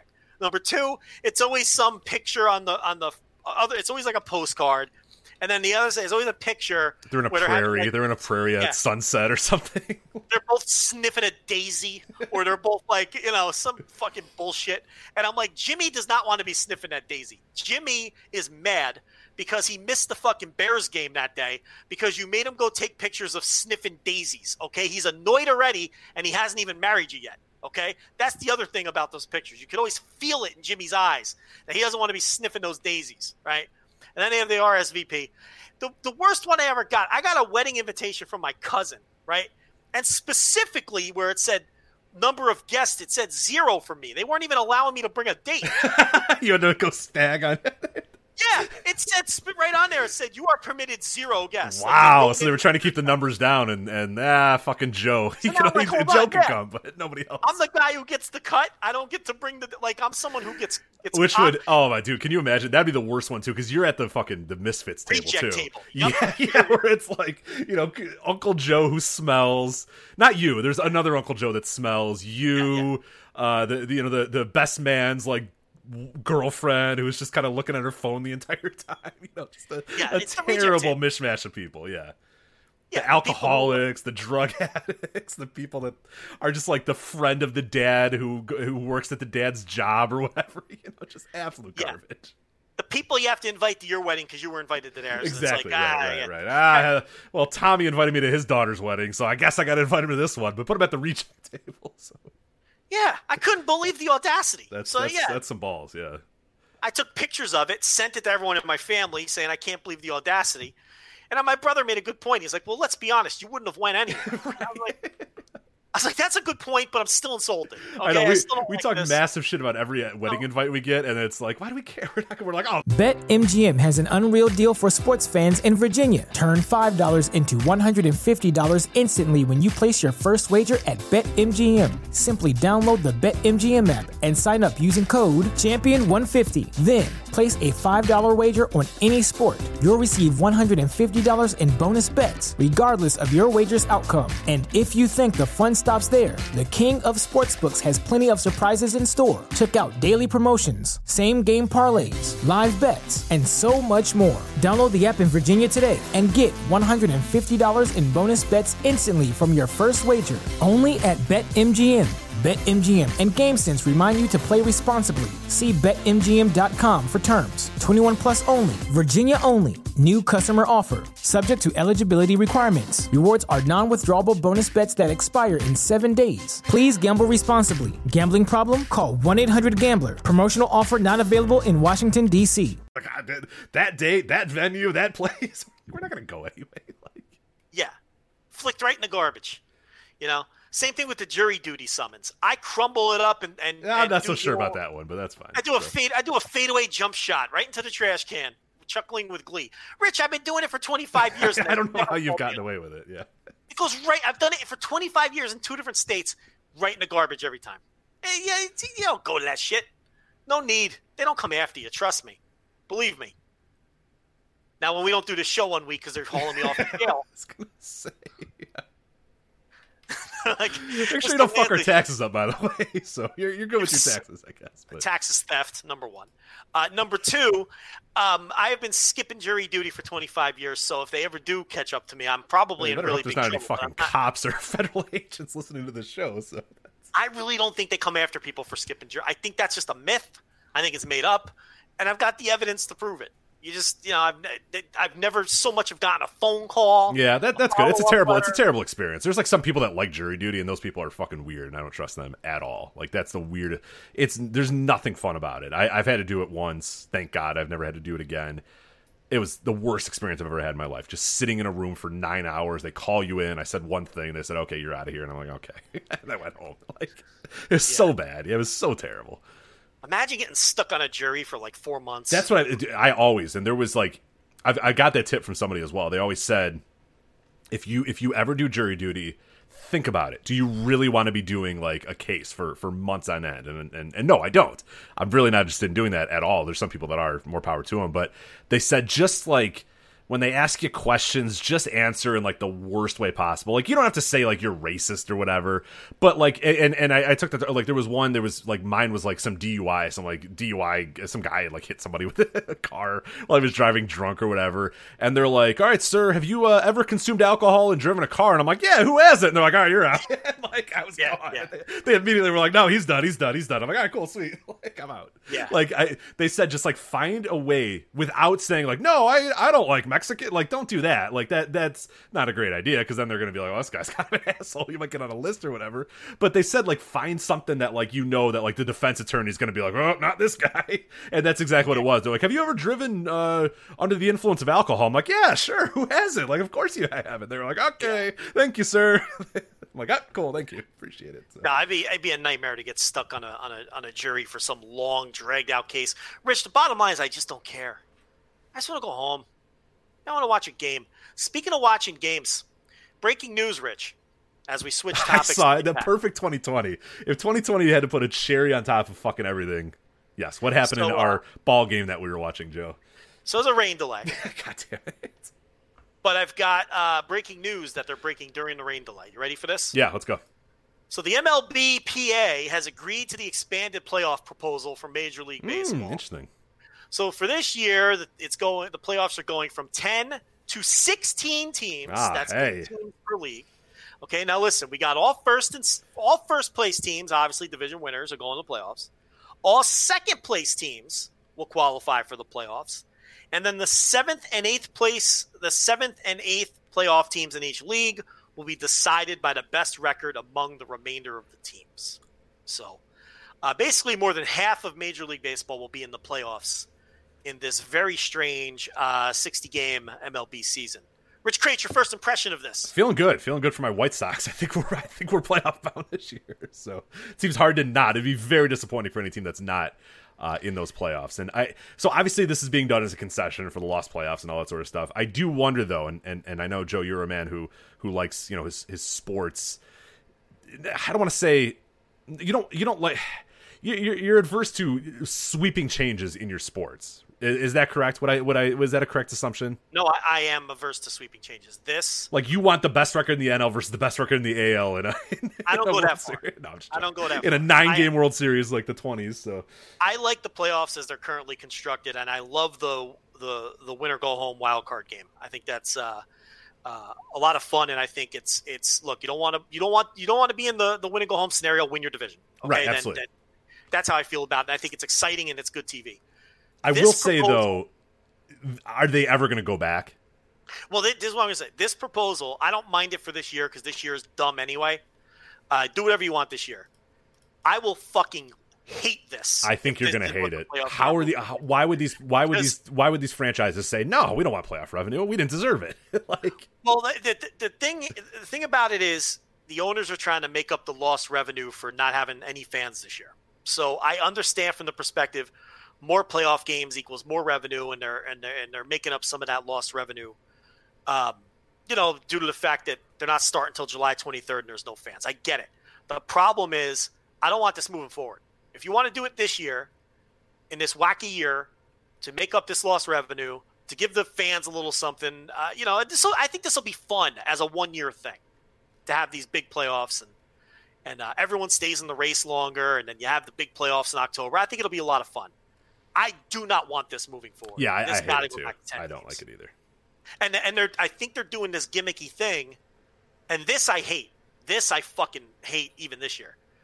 The first place teams get to pick their opponents in the first round. That's so weird.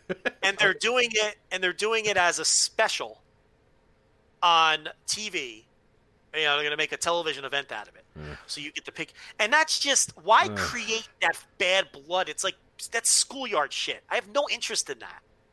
You know what I mean? Like, the team that gets picked is going to be annoyed, and some people might be into that. I think that's not professional sports to me. That's shit you would do in a schoolyard, which is fine.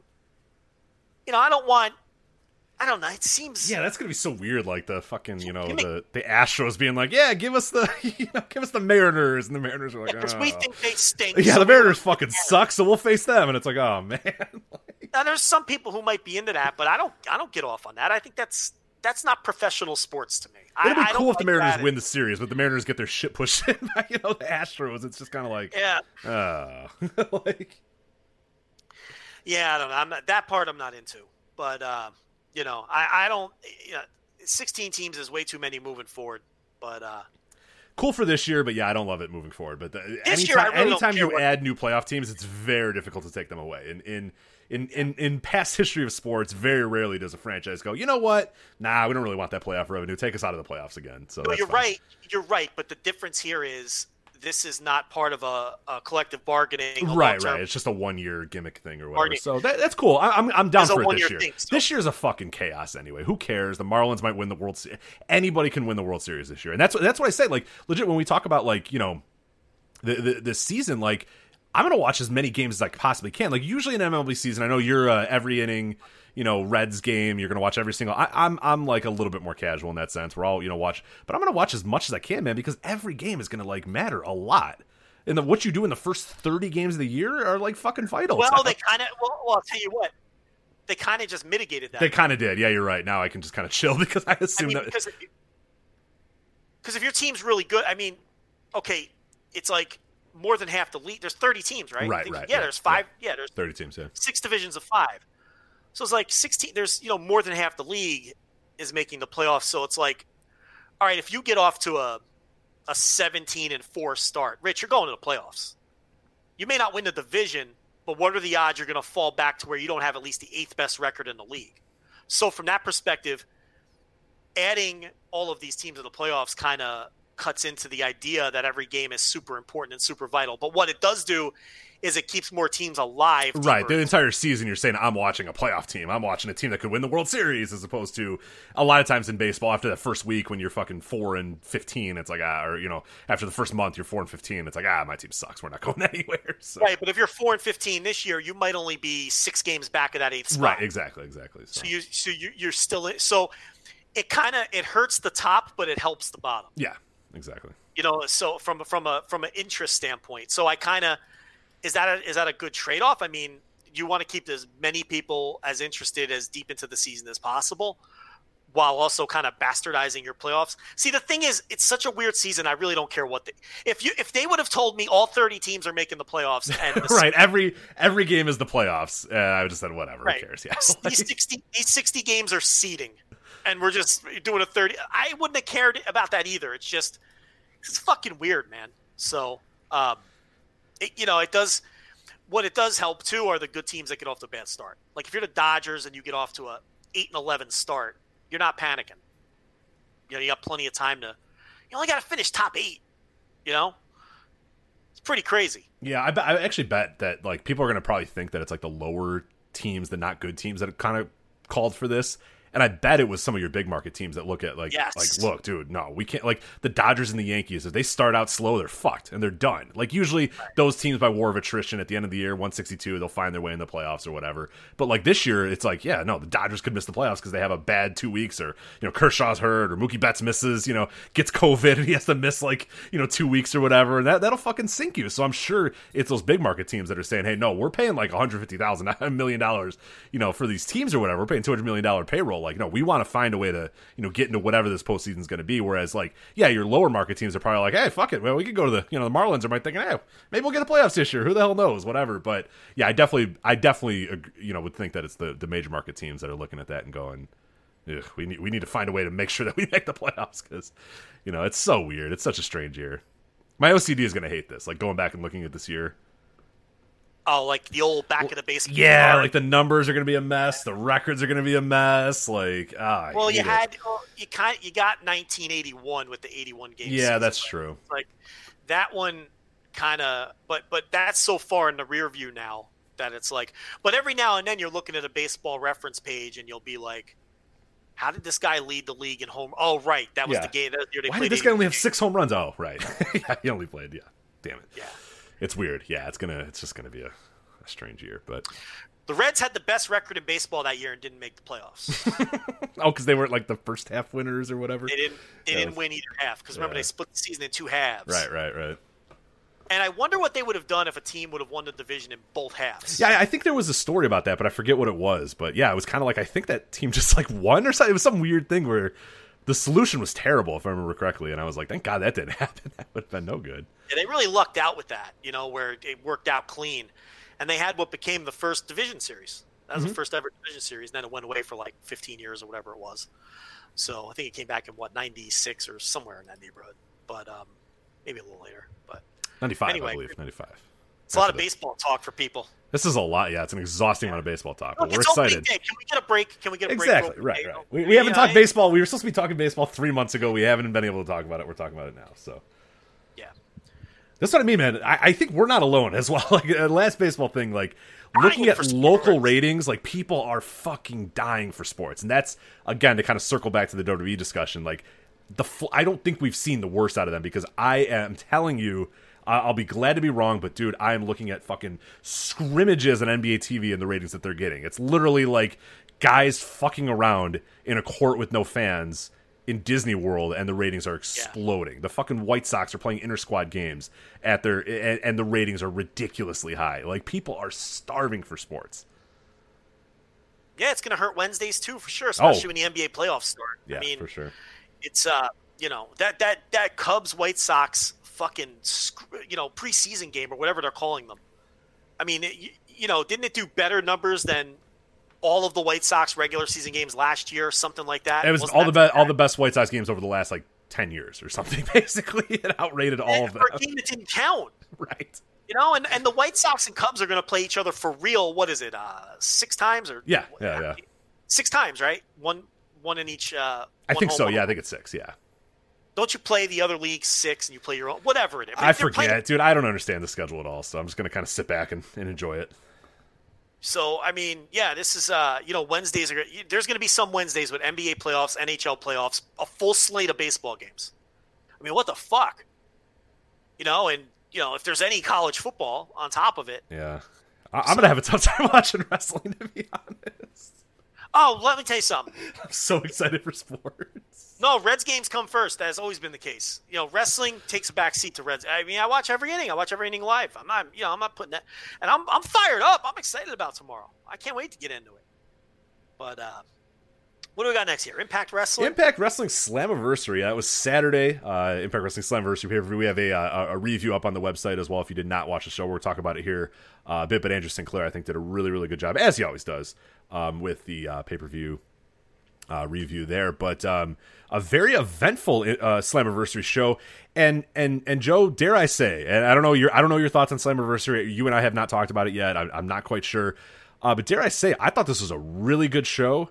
Not necessarily like a show of the year contender on that level, but I thought this was like the prototypical Rich Kraetsch special, where like legit 6 out of the 7 matches or whatever numbers there are. There's one match that, oh boy, we'll talk about that one, that definitely did not meet the criteria, but I think every other match on the show at least got to some level of interest. Plus you add in all the debuts and the resets and all that sort of stuff. I thought this is a tremendous show. Like I didn't feel like I wasted a second of my 3 hours. Well, again, one match that I feel I definitely wasted my time.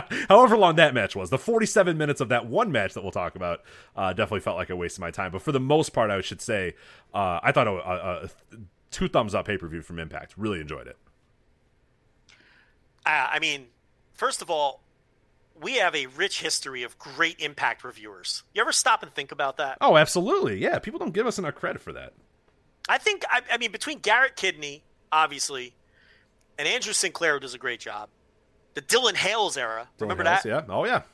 Great Impact reviews. And there was people in between that I'm forgetting. Yeah, well, Chris Novembrino did an Impact review podcast for a when that was fucking awesome. Yeah, it was so good. Yeah, and then he switched over to the Lucha Underground podcast.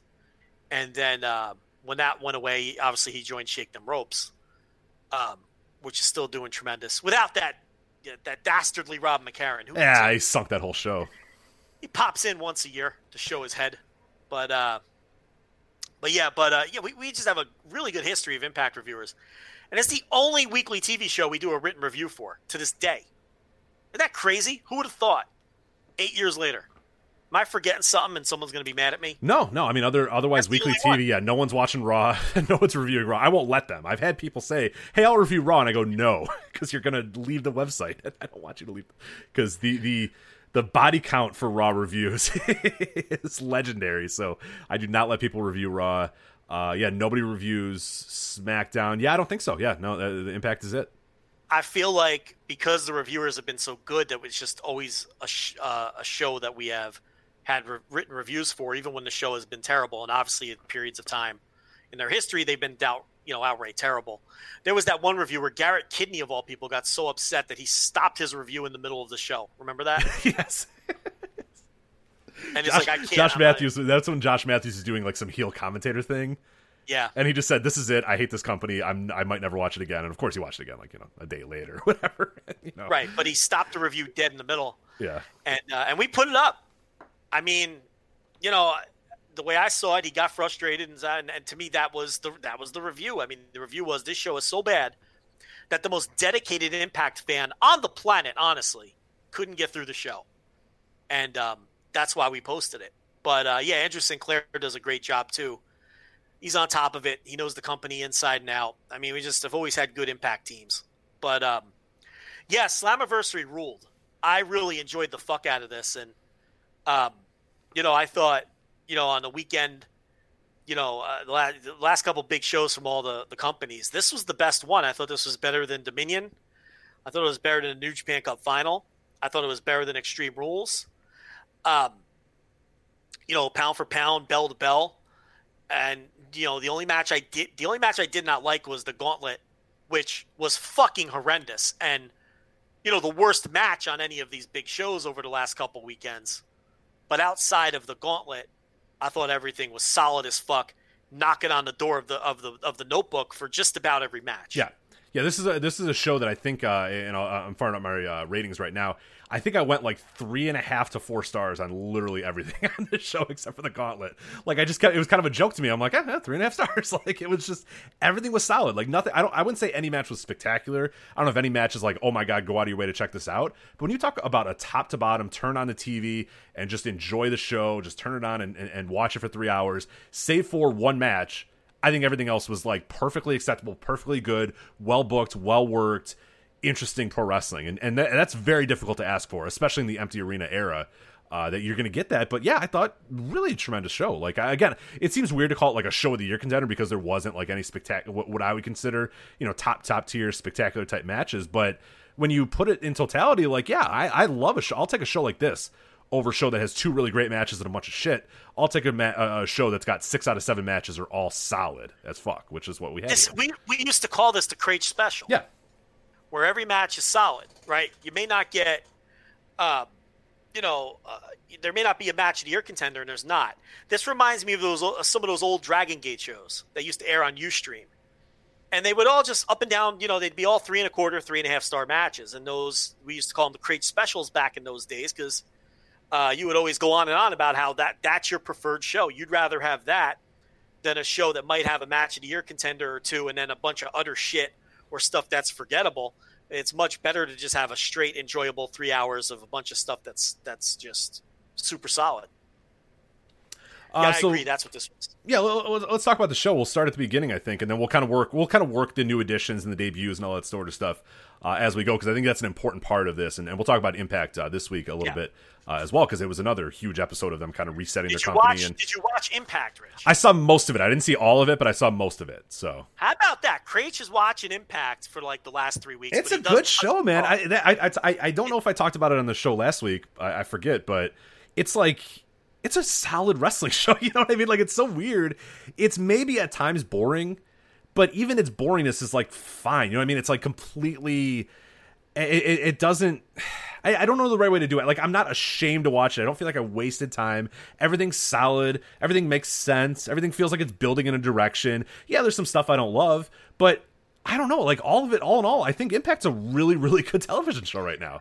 I have a friend who I trust a lot because we share a lot of similar tastes in wrestling. And I try to watch everything, but you just can't watch everything.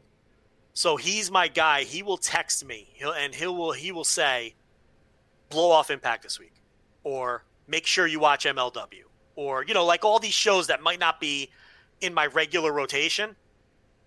He's the one who guides me, and I can tell you that for like the past 6 weeks, he's been saying, watch Impact. It was pretty good. Mm-hmm. So, and he's usually my barometer. So I've been watching it too. I watched the run up. I always watch the run up to the pay-per-views. I think that's important.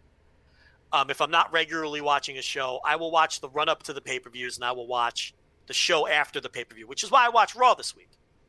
But yeah, this week's Impact was, a really solid. I did, like you're saying, I don't feel like I wasted my 2 hours at all when I watched Impact this week. It was enjoyable. The commercial breaks on Impact are like 17 minutes long. Am I the only one that notices that? Oh, yeah, they're really strange. How long like they are. Longest commercials, too. It's like, it's Holly Robinson Pete and Rodney Pete pushing like a weight loss supplement for 17 minutes. That's like every commercial break on Impact. It's just the weirdest shit. I know all about Rodney Pete's weight loss program. I lost 17 pounds. I usually skip through it really quickly. But. It's like, It's like, and they play that commercial like every other break, but they have the weirdest commercial breaks. But anyway, yeah, let's. They send us a screener that doesn't have the commercials on it. Oh no, yeah, watch I know that version. That's a good point. I know that you and Sinclair, you guys watch the screener, right? We do, yeah. It's, I know it's there, but it's just a habit. I watch the DVR because I watch this shit in the middle of the night, and I watched it on the DVR. But that's a good point. The screener, how long are they on the screener? They're literally 10 seconds, yeah. No. I mean, how long are the Impact shows on the screener? Probably like an hour and they're like an hour and 10, hour and 15, I think usually. Yeah. They come in right around there, maybe hour 20 or so. Yeah. Yeah, I always forget that they said that's a good point. But the thing is that I have to watch it on the laptop. I struggle with wrestling on my laptop. How are you with the laptop? Hit or miss. I like to put it on the big TV. I pay attention more if it's on the TV. If it's on the laptop, I'm fucking around on my phone. I'm doing something else. I click another window. It's in the back window. You know what I mean? Like it's never. That's what kills it for me because, okay, the phone is always a distraction. But the thing about it is, if I'm watching wrestling on my laptop, I am too tempted to click another window during a down moment, and then I stay on that window, and then I'm like, oh shit, I missed half this match. I cannot pay attention on the laptop. I have such an easier time. What the fuck?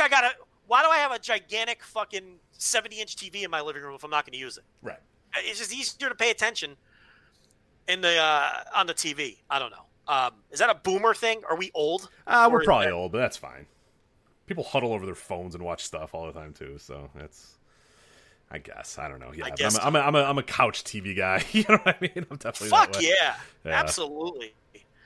All right, so this pay-per-view. You want to go? Yeah, let's go ahead. So we'll talk about the opener here because this actually is our first of the kind of re-debuts or appearances or whatever as the Motor City Machine Guns re-debut in the company. Of course, Alex Shelley, Chris Sabin, they come back and they were, as we predicted, the guest opponents for the Rascals, which is the right call. As you predicted. Well, I guess. Well, you kind of agreed as well that would probably be the right call. As I think everyone kind of knew. Right? Yeah, I'd love to take credit for that, but I don't think I can take credit for that one. But yeah, no, the Motor City Machine Guns come back. They defeat the Rascals, which again, I did see some people saying like, I don't know, but it's like, dude, it's a Motor City Machine Guns. Like, I have no issue with that. Who the hell was against that? Well, I just mean people saying that like, oh, the young guys get lost, but it's Wentz and Xavier. They're fine. It's the Motor City Machine Guns. Like, yeah, I have no time for that. Come on, are Shelley and Sabin 60? I mean, what's the problem here? They're a hot act coming back to the company, and these aren't even the two Rascals that they're pushing. They're pushing the other guy. That was right, exactly. Yeah, Trey's the guy getting pushed to the bigger extent. So yeah, they can't. You got to have those guys are okay if they lose a few times here and there. Not a big deal. That's not gonna give me a break. That's the perfect team that can have a good match with them and also eat a loss. So whoever was making that argument, they're an absolute dope. I like this match a lot. I went just under 4 stars. I went 3 and 3/4. No argument if somebody went 4 stars. Shelley and Sabin are just like, dude, Shelley hasn't been wrestling in a year or whatever. Sabin's, here and there sometimes. These guys are fucking perfect. Again, they come out of the gates. And it's like 2007 again. They're just all over the place, bouncing back and forth. Timing's perfect. The Rascals are great. Like, what a tremendous opener this was. It's like these guys wrestled Apollo 55 like last week. And those matches were like 2009 or something. They haven't teamed in forever. Sabin hasn't wrestled period in forever. He's coming off a major injury. These guys are like 40 years old. I just put them over for not being old, but they're like 40 years old, right? Or around that age, late 30s. And it's like their chemistry and their work was like they were teaming last week. Like they were wrestling Apollo 55 in Japan last year. It's so good. They didn't lose a step. They had no chemistry issues. So yeah, this was so much fun to watch. And then they won the tag team titles on Tuesday night a couple days later and ended the long run of the North, which again, I didn't have a problem with. And that was a pretty good match too.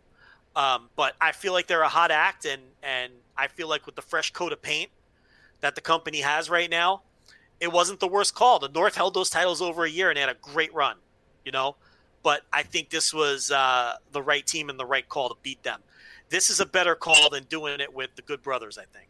Absolutely. Yeah. Because you're guaranteed with those guys you're going to get great matches. And that's, that's always been those guys' hooks. And even in the old days of TNA or whatever, that was always the guy's hook. And they're just like, even though they are a quote old team, they feel very fresh. They feel very new, and they feel in some ways a positive of the history of Impact and the history of TNA or whatever. Nobody reflects poorly on the Motor City Machine Guns. Nobody goes, oh my God, those guys. Oh, you brought back those guys. I mean, everybody kind of understands that those guys ruled. They were great. Maybe didn't get enough credit for what they did, and now they can come back again and have another run with the titles. And then you see, it's not like they lost anything in transit either. It's not like, oh, they're giving those guys the titles even though they don't deserve it. You watch these matches, against the Rascals in the North, it's like, hey, these guys are fucking great. They're tremendous pro wrestlers, of course. No problem with them winning the titles. They're instantly one of the best tag teams in the world already, and they've had 2 matches back. Yeah, that's how good they've looked. So yeah, very much into this, and a big part of sort of this fresh coat of paint we're going to keep talking about. I'm going to say fresh coat of paint. Yeah, get ready for that. We're going to say reset and fresh coat of paint a lot of times, but they did. It was both of those for sure. There's going to be a subtweet from who saying stop saying fresh coat of paint sometime this week. You know it, right? Stop saying fresh coat of paint, but I'm going to keep saying fresh coat of paint. TNA World Heavyweight Championship, Moose defending the title against Tommy Dreamer in an old school rules match. Moose gets the win here. Just a solid, not great pro wrestling match, but a solid bell-to-bell pro wrestling match. Tommy Dreamer making Moose look like as good as he could possibly make Moose look. I thought Moose was okay in this match. It's not a tremendous match. It's not a match you need to go out of your way to see, but I thought it was solid enough. I went about, I think I was 2 3/4 on this one, just under 3 stars. But yeah, a solid match, and they didn't overstay their welcome either, which was good. I didn't have any problem with it. I saw people saying that this was like an abomination and this horrible match. Nah. I didn't think this was a horrible match. This was just a match. This was exactly what I thought it was going to be. And, I'll never think about it again, but it was fine. It was totally inoffensive. And honestly, it wasn't that bad. I mean, it was a 2020 Tommy Dreamer match. What'd you think you were getting? Right, he's going to talk you in the building, and then when the bell rings, it's like you got enough there for him. But yeah, I think he did a good job of making Moose look solid, and that's the goal was to make Moose look like a killer, and I think Dreamer did a good job. It could have been a lot worse, and Moose did some nice moonsaults and shit. It wasn't that bad. Okay. This match just ended 10 minutes ago, Joe. Gauntlet for the gold to determine the number 1 contender for the Impact Knockouts Championship. We had Kylie Ray, Taya Valkyrie, Alicia Edwards, Havoc, Kira Hogan, Katie Forbes, Kimberly Nevea, which is heaven spelled backwards, by the way, Madison Rain, Rosemary, Susie, Tasha Steeles, and then Johnny Bravo, who entered twice, because it's impossible for any pro wrestling company to not have a man dressed as a woman at some point in a like if it's a Rumble, if it's a women's something, you gotta have a dude dressed as a woman, and they decided to do it twice in one show as Johnny Bravo came out both as Taya Valkyrie and as Rosemary. This, Joe, not too good. 19 minutes and 20 seconds. I can't believe it was only 19 minutes. That's got to be a lie. Wikipedia has to be wrong. Easily 77 minutes of my life wasted on this match. So I'm going to bury the fuck out of this, but first I'm looking at this. I don't think they're doing the gimmick where the division winners pick their opponent. It says first round will be 4 3-game series played at the higher seeds home stadium. Okay. And then rest of the rounds will be normal length, 5-game series LDS, 7-game series in World Series. Okay, so I guess that's a little better. Yeah, that's a little better than the Yankees laughing at the Mariners as they select them to. I think they scrapped that because that was the plan, but it says first round. Basically, the wild card round is now 4 3-game series, all played at the higher seeds home stadium. Okay. Now, home stadium doesn't mean anything except batting last because there's no fans, obviously. But you do get the bat last. So, and then after that, it's just regular playoffs because then at that point you just have your LDS. Okay, I like that better. Yeah, I like that a lot better. Well, I'm more optimistic. Yeah, I mean, the only thing I didn't like was picking your opponent. I think that's Bush League. But since they're not doing that, yeah, all right, this is kind of cool. Yeah, I don't mind it. 3-game series, that's dangerous for these division winners. But anyway, the Impact.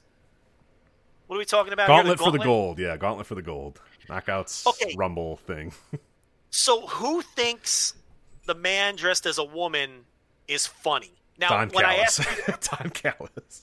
When I ask you that question, I'm asking in all sincerity, and I want to know, is there a circle of fans that we just aren't privy to who are posting GIFs of John E. Bravo dressed as Taya Valkyrie getting thrown out of the match and they're like laughing and they think it's funny and it's getting a lot of likes. Does it even exist? Are there people? Yeah, I wonder, like the Santina, like in the Rumble, it's like, oh my god, it's Santino dressed as a woman. Oh my god.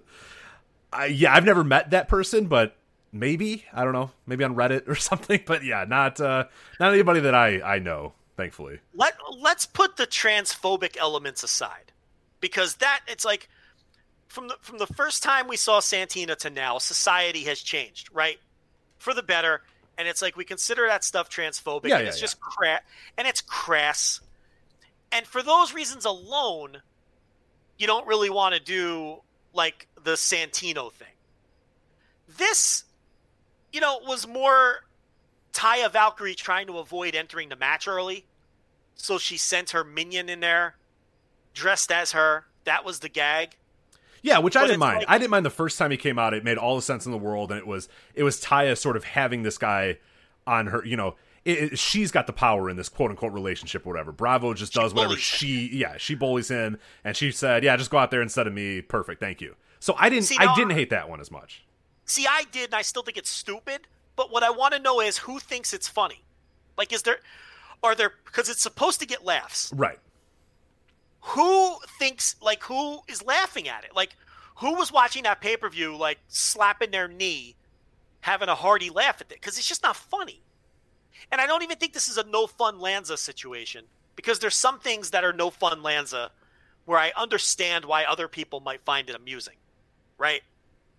Like Breeze Dango, who I pick on every Thursday on the Thursday TV reviews, because I hate it.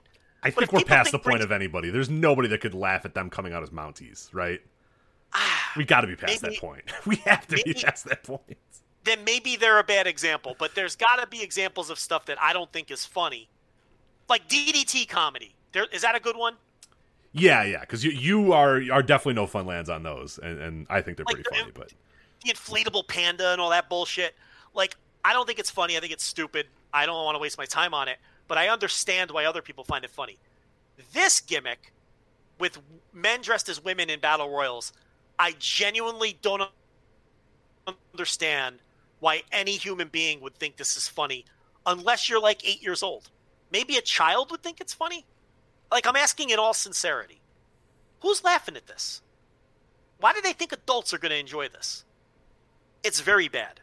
But Rich, outside of the Johnny Bravo spots, because then he came out dressed as Rosemary, the match was still an abomination. It was horrendous. Just a terrible excuse for a gauntlet-style battle royal. Easily the worst thing on the show. And are you still there, by the way? I am. Yeah, I'm just nervous because of last week. Last week had some issues. I am still here. Yes, don't worry. And if I had to rate this, it'd be an absolute, an easy dud, maybe negative stars. Yeah, just nothing good. Everything was clunky. Katie Forbes is legitimately one of the worst wrestlers I've ever seen in my life. I mean, we know why she's there, but it's just like, dear God, she's horrendous. Nobody was good. Nobody knew what was going on. Everybody was bumping into each other. It's like they had no plan. I don't know what the hell the plan was here or what this was, but nothing. There's literally nothing of this match. 19 minutes and 20 seconds, there's not one redeemable factor of this entire thing. Kylie Ray won, by the way, so there you go. She's the number one contender. Yeah, and it's like that's how Kylie Ray, someone who they're pushing, gets their big push off to a terrible start, in this horrendous match. But this was the low point of the show and really the only thing on the show that wasn't good. Yeah, for sure. So we can move away from that and go to a match that I really enjoyed. Impact X Division Championship match. Willie Mack defending the title against Chris Bay. Chris Bay wins the title. His big moment. He's been an Impact fan like his entire life, so it's a really cool kind of connection there. But I thought this was a tremendous match. These guys going back and forth a lot. Again, not a match of the year level, not like an incredible match, but like a nice, solid 10-minute, well-told story match where guys, they went out there and they busted their ass. And Chris Bay, who realizes this is probably the biggest, moment of his, early career, his young career, whatever, goes out there and just works his ass off and gets the win here. But I thought Willie Mack was just as good. Really, really good stuff from both these guys.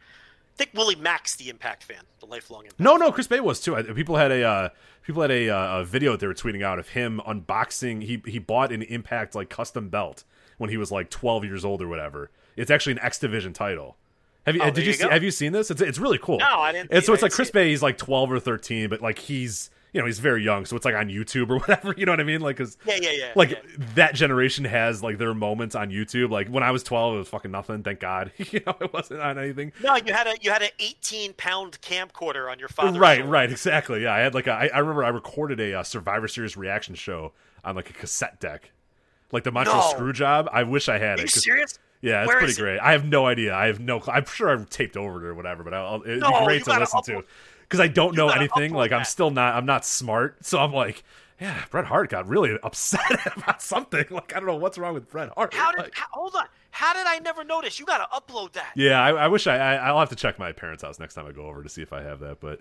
I would do that for a while. I did a lot of pay-per-view stuff, so maybe I have a few of them. So wait, so you recorded yourself on a camcorder? No, they were like it was like a tape deck that had a recorder on it.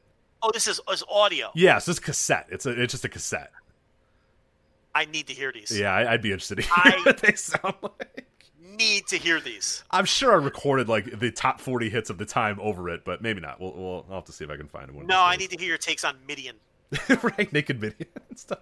I do remember vividly though my Survivor Series being like, man, Bret Hart was really upset about the loss. Like he's breaking stuff. Like no idea about the screw job. No idea. I was like, the finish was really weird, and Bret Hart wasn't on Raw the next night, so I don't know what's going on. I was like very confused at what's going on there. But, yeah, but good stuff. Getting hot takes from day one though, from day one of the fandom, getting those hot takes.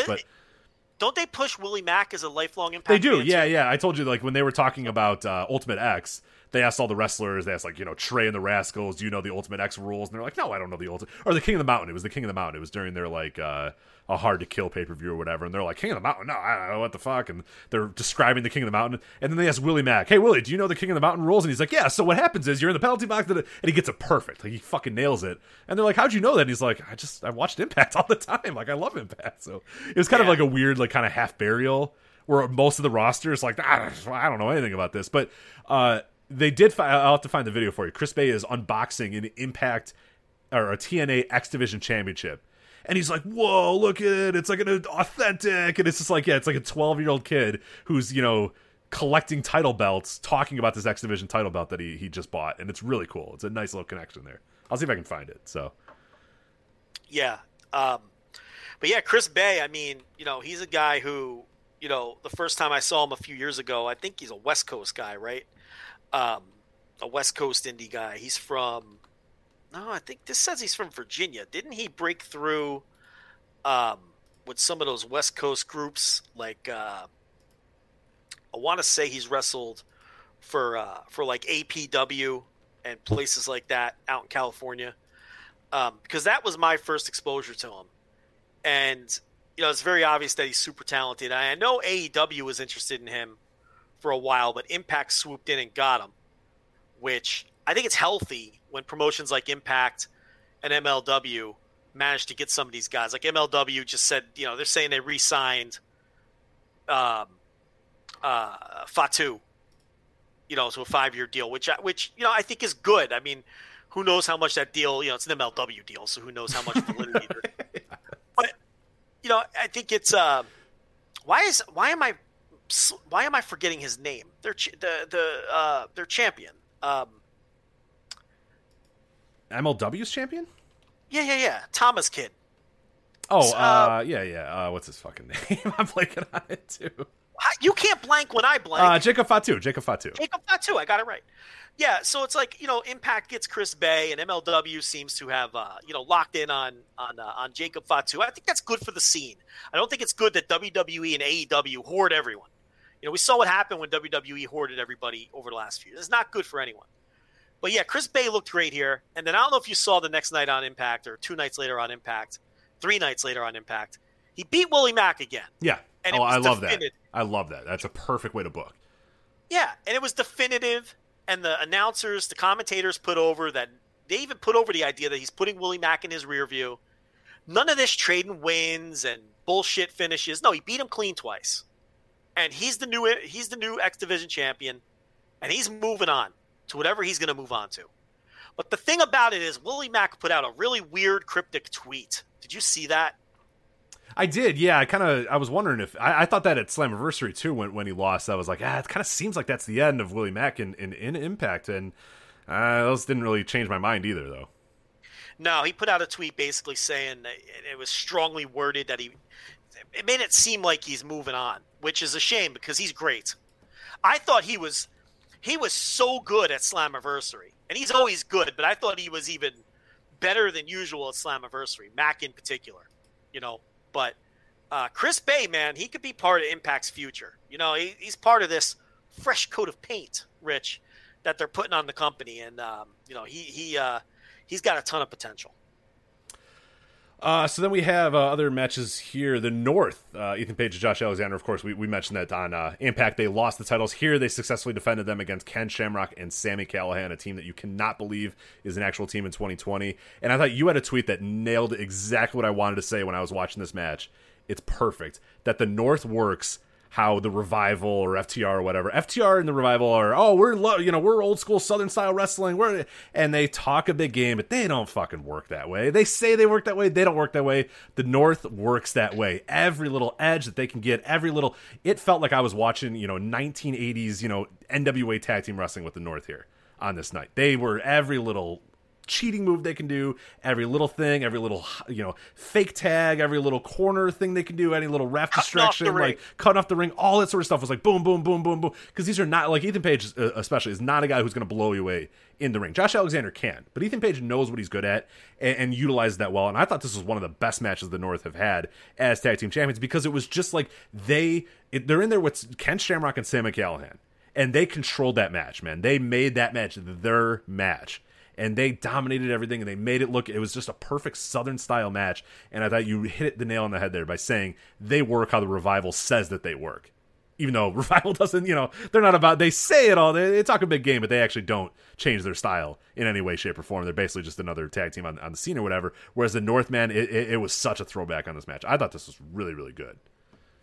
Yeah, it's like the Revival used to work like that, but they haven't in AEW.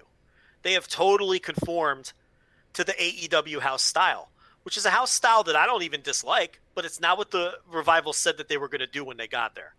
They said they were going to bring their style of tag team wrestling and force teams to work their way, and we see a dichotomy of style, and it hasn't been that. They've totally conformed.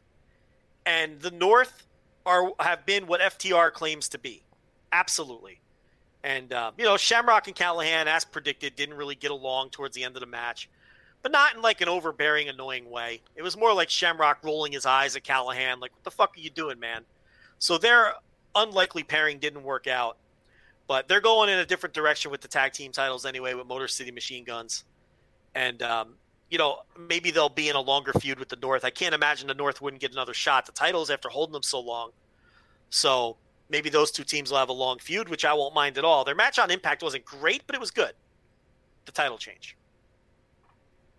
Yeah, no, I liked it. Yeah, they're usually like I for whatever reason the North. I love the North because they're like the floor with the North is fantastic. Like they never have like what I would consider a truly bad match, but at the same time they never really have matches that I consider like, oh my god, you got to go out of your way to check out this match. But they've been solid as fuck.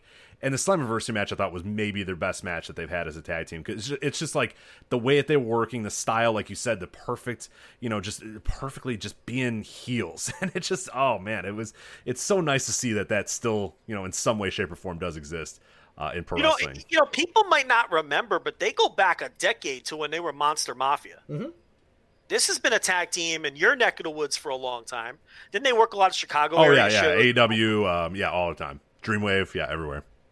I think even ROH briefly. So I'm in ROH for sure.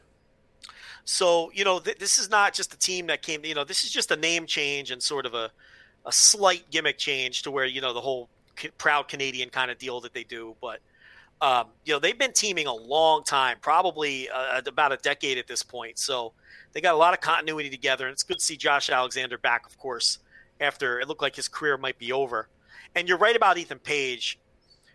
When he's in the right scenario, he can be very good. And this tag team is just perfect for him. There's other times where he kind of loses the plot, and I've got my issues with him that, this isn't the right show for, because we don't really have the time. But this tag team is perfect for him, and and Impact has a nice tag team situation now, adding Motor City Machine Guns and the Good Brothers to the mix. Absolutely.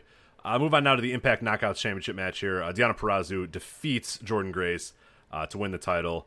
I thought a really, really good, great finish. I would say the finish itself was awesome because they didn't get too cute with it. Purrazzo just put her in the submission, locked it in, and Jordynne Grace didn't sit in the submission for a bunch. She didn't get to the ropes, and they went back to it. She just tapped out. She realized, I'm fucked. I'm done. Taps out. Gives up. But I thought really good work by both women. A lot of good back and forth, and I was surprised. They kept my attention all 15 minutes, and I thought, yeah, I definitely a thumbs-up match here, and definitely worthy of being the semi-main event because the build has been really, really good for it, too. Even with, having to do some Zoom calls and some Zoom build or whatever, they did a good job at that. Even though they did, like, a, stereotypical, like, contract signing, they put a different twist on a lot of the, the tropey stories that were told, but I think it's a nice simple story. Jordynne Grace is the incumbent champion. Deonna Purrazzo's the hot new, she jumps into the company and says, I want that title right away, and then she proves it right away. Proves it right off the bat by submission, no nonsense, no frills, and yeah, they didn't overthink this. They just went with what I thought was the right call with Deonna Purrazzo winning it. So yeah, they put a lot of effort into the build, and this was the match of the night on a show with a lot of really good matches. So that's not even faint praise. Look, this was stiff. This was nasty. This was aggressive. The work was solid as fuck. And this was fought like a championship match where there was a grudge. And there was a grudge coming into this, and they wrestled it that way. So they wrestled to the story and then basically beat the living shit out of each other for 15 minutes. This was a great championship match, no book material, and I really liked it. So this is, Deonna Purrazzo. We've had our jokes, and she showed some guts and wanted to leave WWE and wanted to prove herself, and this is a great start. Absolutely. I'm really encouraged. Really encouraged by what I saw with her, and her character is solid. She gets her character. She understands it. It's no nonsense. It's no frills. And then, like I said, to just do the submission in the middle of the ring and not get too cute with it. She locks it in. It's like kind of a double arm lock or whatever. Jordynne Grace has nowhere to go. They didn't fight it. They didn't wait a bunch. She just rears back, and Jordynne Grace just said, I'm out. I tap out. It was solid. And like you said, stiff as fuck. Like, especially in an empty arena, you could hear it. I mean, they worked harder. They worked more stiff and more hard than like anybody else on the show, and that's including fucking Ken Shamrock and Ethan Page and Josh Alexander. Like, they were laying it in on this match, man. God, it was really, really good. Yeah, a match that very not what you're going to see even on WWE. I think it was way more stiff than any women's match you'll see ever in WWE.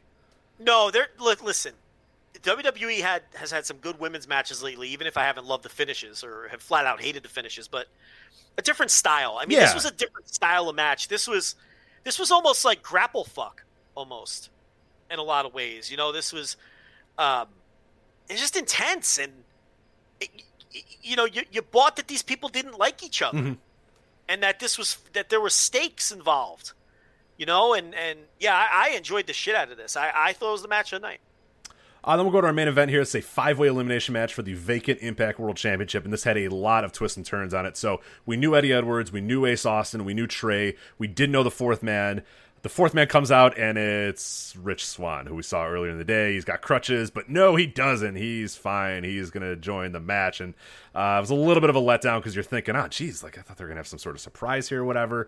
But then it comes out that, no, they do have a surprise. It is Eric Young, who returns to Impact Wrestling and is the fifth man, so he adds himself to this match. A little clunky. I didn't really love how they got there. It was a little like, all right, I guess Eric, especially because earlier in the night, Heath Slater, who we forgot to mention, runs into the ring, cuts a promo about, I'm here, I'm Heath, I'm taking over or whatever. And they do a backstage thing where Scott D'Amore is like, hey, you can't be here, not an employee or whatever. So he gets out of here. But then Eric Young just like adds himself to the, 5-way match at the end, even though it was only supposed to be a 4-way match.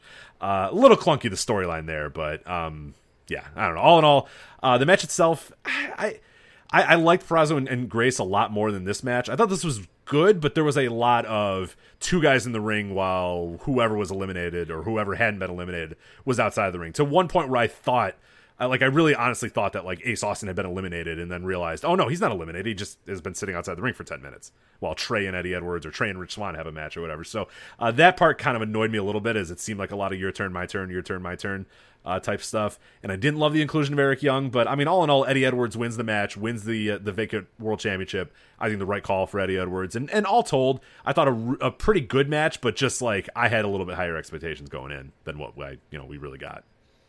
Sounds like I liked it more than you. I thought it was a really good, especially for, a big multi-man thing. I like the inclusion of Eric Young because I think, Eric Young it's kind of like we talked about last week. If this would have been, oh my God, it's Matt Cardona or it's Heath, those guys are just jobbers from another company. And even though Eric Young was a jobber in that company, in Impact, he has a history. So I don't have a problem with bringing in Eric Young and putting him right at the top of the card because he's a former Impact World Champion, and he had a critically acclaimed run with the Impact World title. He did some of the best work of his career during that time, and he's an Impact guy. He doesn't have that WWE stink because I still associate Eric Young with Impact. Yeah, I kind of forgot. Legit, there was many times in the last year that I completely forgot that he was a part of that roster. I remember one time he came out, I'm like, who the fuck is that guy? And I'm like, oh yeah, that's Eric Young. Like, yeah, it was not a good run for him there. So I really didn't mind his inclusion, and I don't mind him going right to the top because in that universe, in the Impact canon, he is a top guy, and he's a guy who was there forever. So that I didn't mind. And I guess you could tell the story that they wanted him back and they didn't want Heath. Heath just kind of found his way in there, and they have no connection to Heath, whereas Eric Young called and said, hey, I'm available, and they said, oh, great, come. Right, and the whole Heath thing is, his whole storyline is, what are you doing here? You don't work for us. And him trying to backdoor his way in. They even followed up on that on Impact, on the TV. Right. So that's kind of his deal, where with Eric Young, it's like, oh, Eric Young is back. He's a former Impact World champion. Of course we're going to bring Eric Young back. Yeah, I guess. Okay, that makes a little bit more sense. I guess I don't hate it nearly as much now. So. And his work was really good, too. And he's always been underrated as a wrestler. But it's like he didn't miss a step either, working once a month in WWE. And he's not a spring chicken. He's got to be 40 years old. And I don't want this to be that show because we're kind of running out of time. We still have to talk about New Japan. But did you read his interviews that he had as well?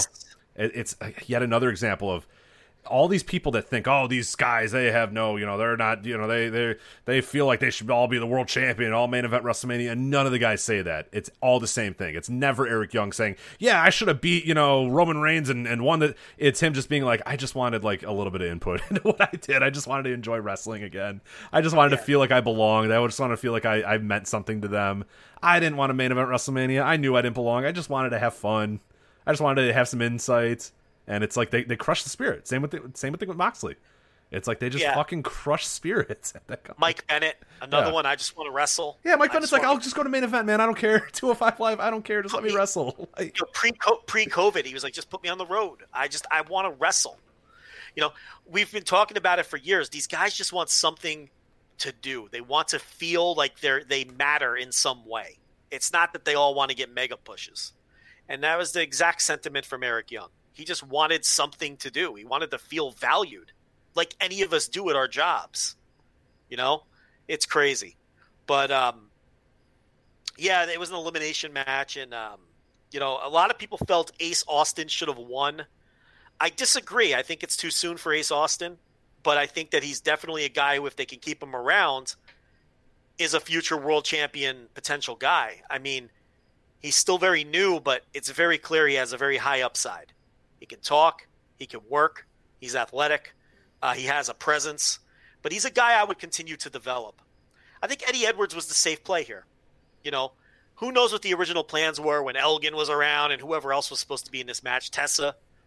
But it's like Eddie Edwards is a safe play. He's a solid, and now he's an Impact guy. Like, you feel like he's an Impact guy now because he's been there so long. And the one thing I'd like to see him ditch the fucking jeans. That was a storyline. Yeah, the look is, he's still got like the hardcore legend, I'm feuding with Tommy Dreamer look. Like, let's look like a wrestler again, man. Go get your fucking tights back and look like a pro wrestler. And, that's an old storyline that he's, the gear is bad. But he's a good wrestler, and he was the safe play. And it really feeds into the whole fresh coat of paint that the company has. Your Elgins are gone, at least for now. Your Tessas are gone. You know, your fucking Jake. Was it Jake or Dave who's the bad one? I don't remember. I think Dave, but dude, a gun to my head. If you told me which is this Jake or Dave Chris, I'd die. Yeah, but I mean, one's married to Nevaeh and wasn't involved in any of the speaking out stuff, so I don't want to. I feel bad. Yeah, let's find out which one was official. I think it was Dave, but let me make sure. So the bad Chris is gone. I'll just leave it at that for now. Dave Chris is the bad one. So yeah, so it's like, you know, Eddie Edwards, solid as fuck in every way, solid professional. I think that was the right play. There's plenty of time to go to Ace Austin if you need to. Eddie Edwards just represents stability, you know, and they're bringing in a bunch of new faces. We talked about the machine guns. We talked about Heath. He's just going by Heath. He said on the TV, they won't let me use my last name, so I'm just Heath. You know, Eric Young is back. The Good Brothers made their debut at the tail end of the show. Yeah, the tail end of the show, man, was boom, boom, boom, boom. So Eddie Edwards wins the match. The Good Brothers come out, and then they cut to black, and then you get the EC3 debut as well. So it was like, here's all these new guys coming in. It's become a hack thing, but I'm pretty sure I said it first. But he looks like Kurgan.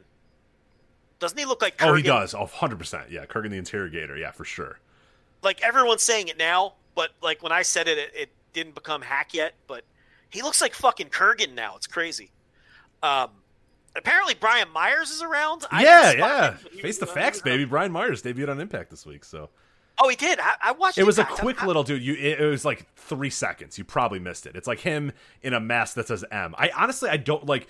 I know it's Brian Myers. I don't know if on the TV they explicitly said that's Brian Myers. It was like a video and there was a man wearing an M mask and it was clear that it was Brian Myers.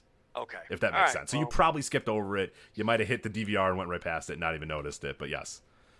Time to face the facts, baby. Hey, look, like people are gonna laugh because they're like cast-offs or whatever, but those are guys. The Motor City Machine Guns, important to Impact history.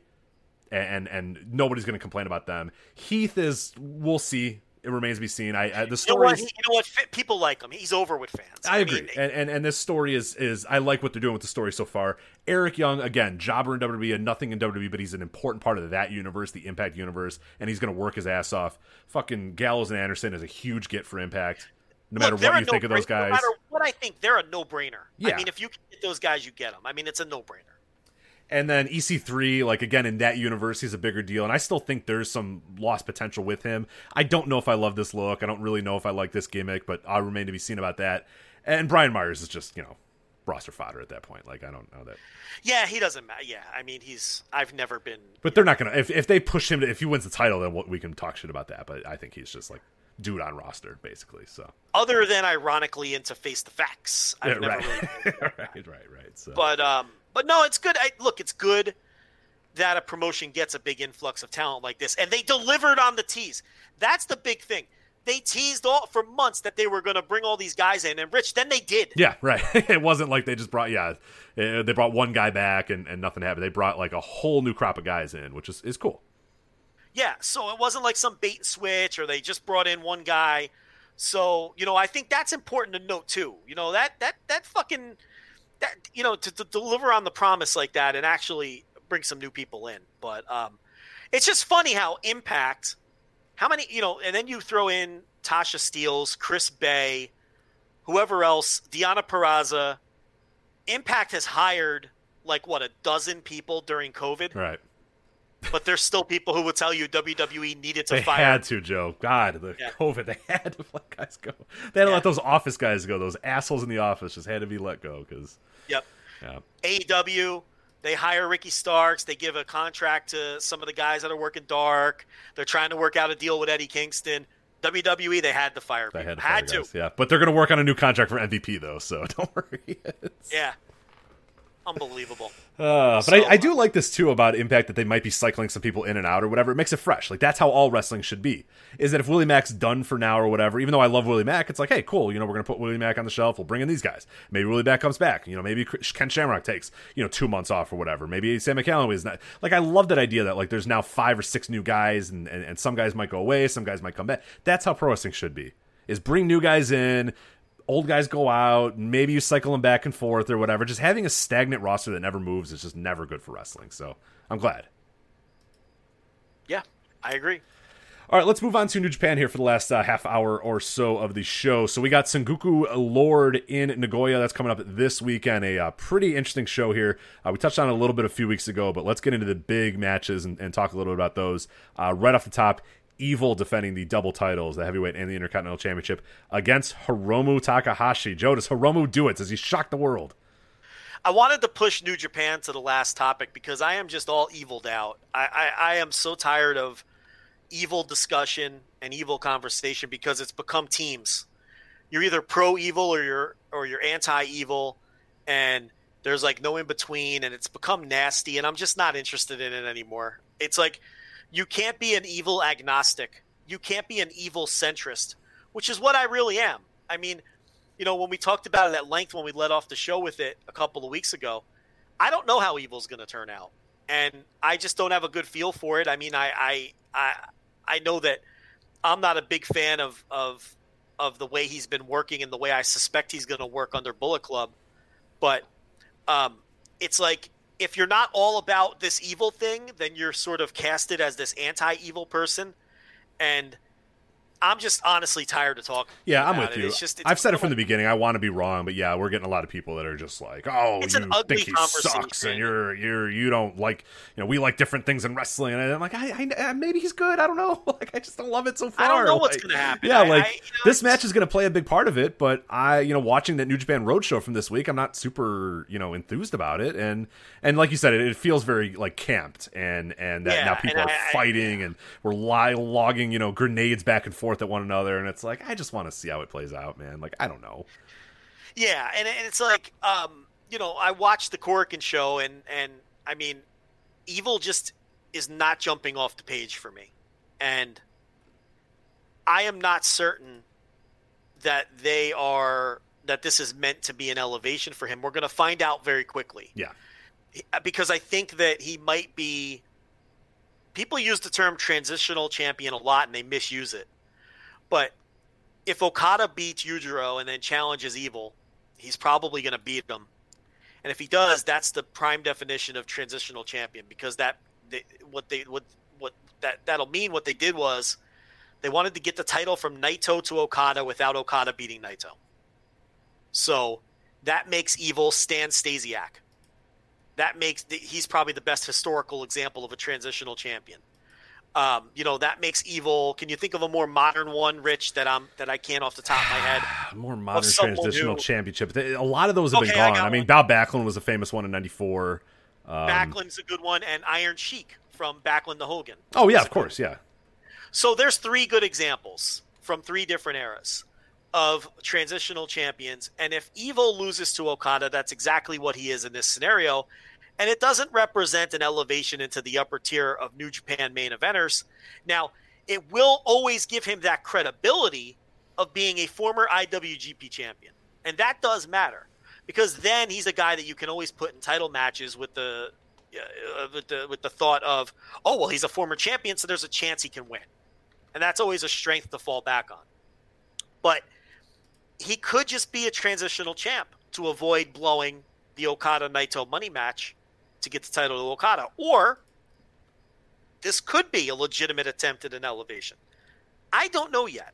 All I know is watching the New Japan Cup final, watching the title change, and watching Korakuen Hall, he is not jumping off the page to me as a guy who is coming across as a star. Mm-hmm. Yeah, those three matches don't. I mean, I'm still keeping an open mind, and Hiromu's going to be, I think, a great opponent to find out what we really have in this and what we're, up against with this. But yeah, I have not been encouraged by the three matches I've seen, and that's not, me making a grandstanding Evil's not gonna work and what a terrible champion. But I'm watching these matches, and I'm just I don't.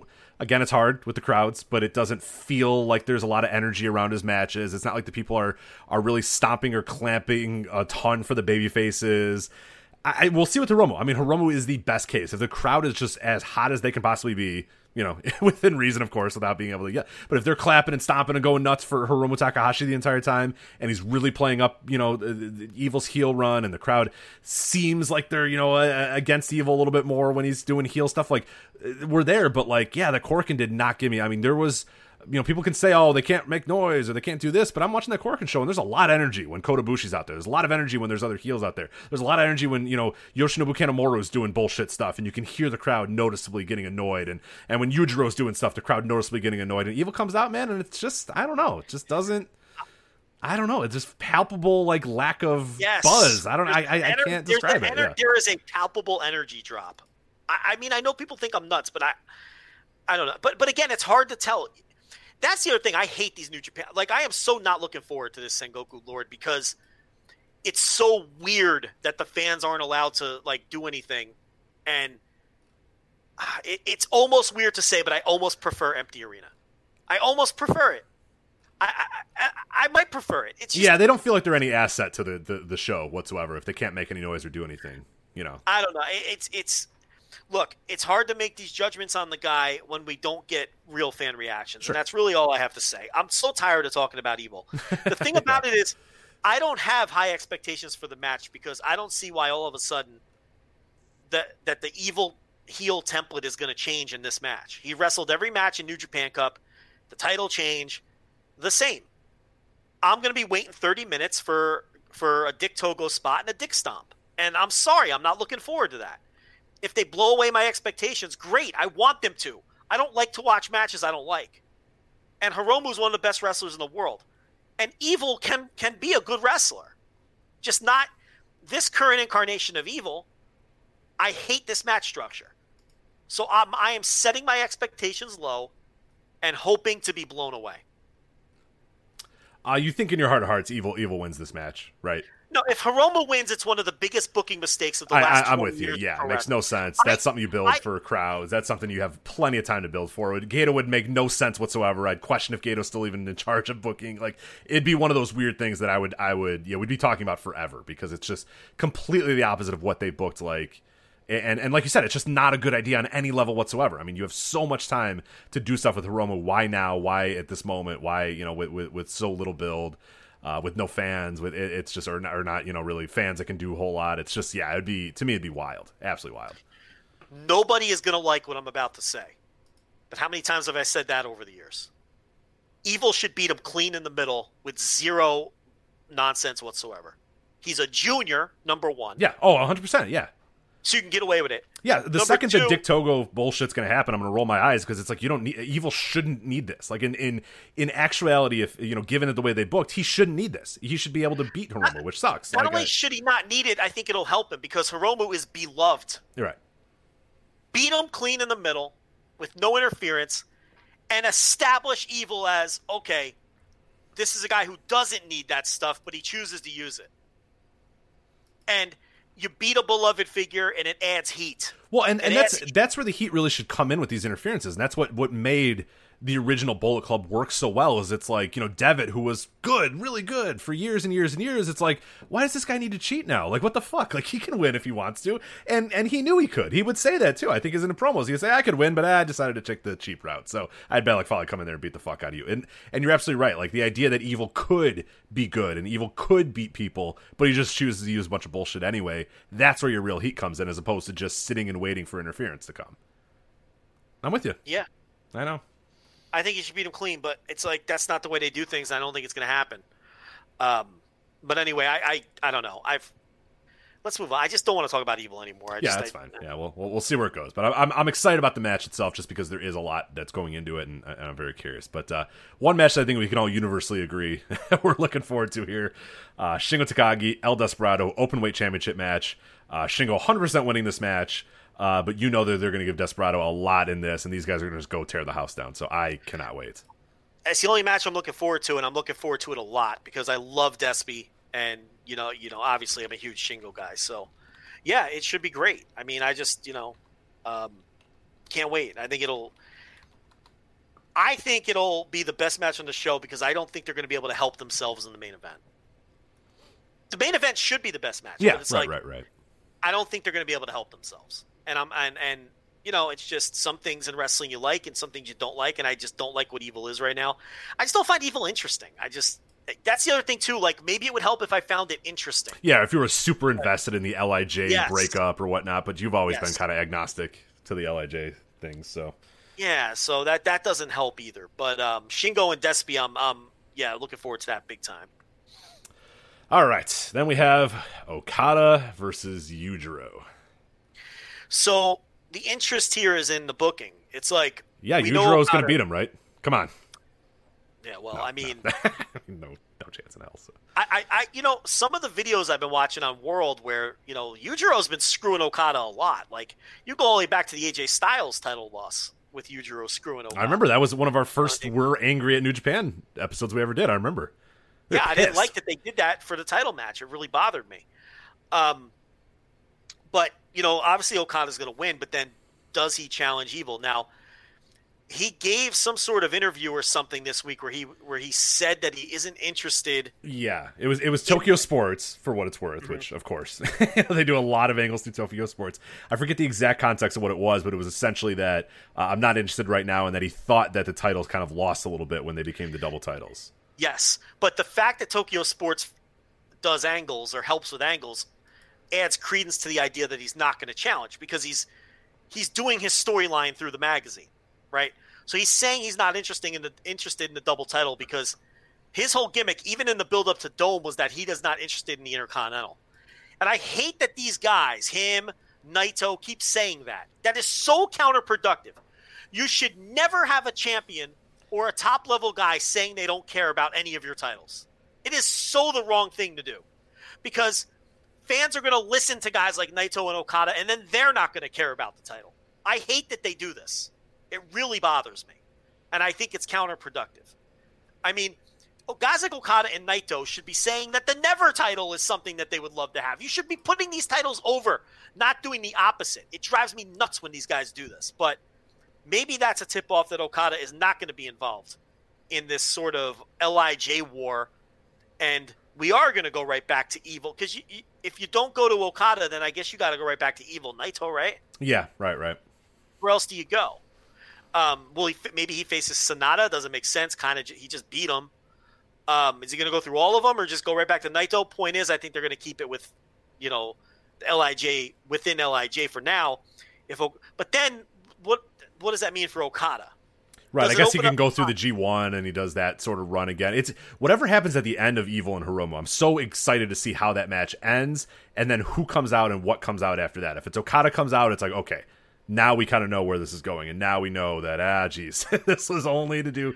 But if he doesn't come out, it opens up a whole new world of possibilities for everybody.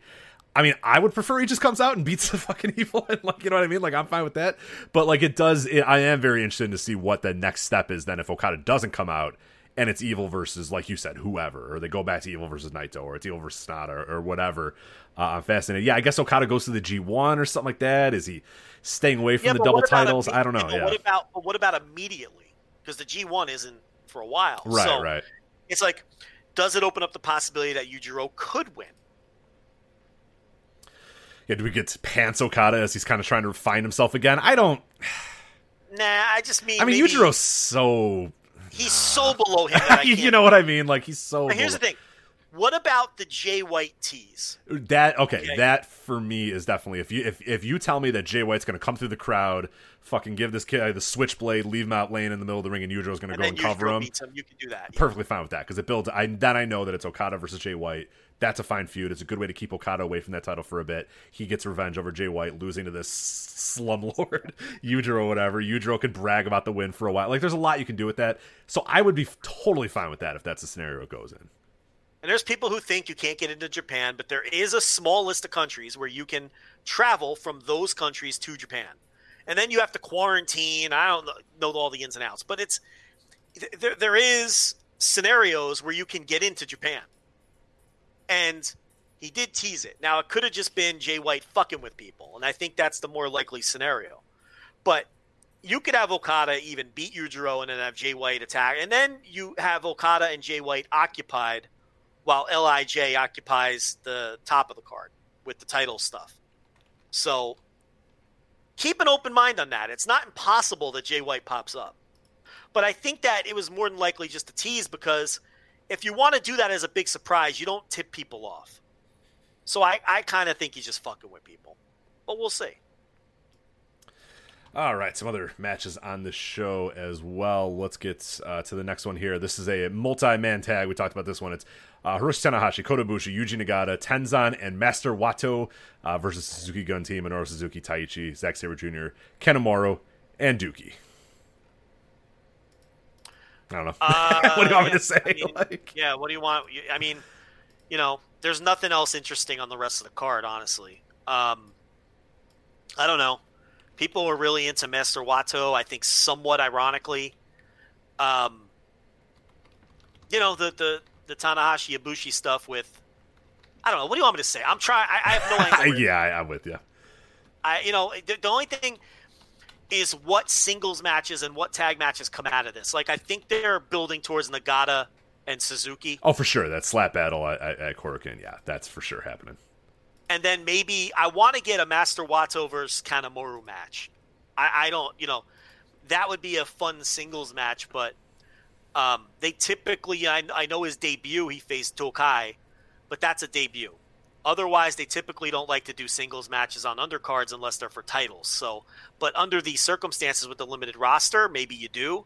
I would love to see Master Wato versus Kanemaru. Yeah, I think he needs a good singles performance as well, too, to kind of establish him as a new guy, too. So I think if you are going to break from that tradition a little bit, especially in these times, like I think Wato versus Kanemaru is a great way to do it. And, you also have to do something with the junior tag belts. I know Sho is still walking around with it, but you're going to have to vacate them. Because Yo's going to be out a year.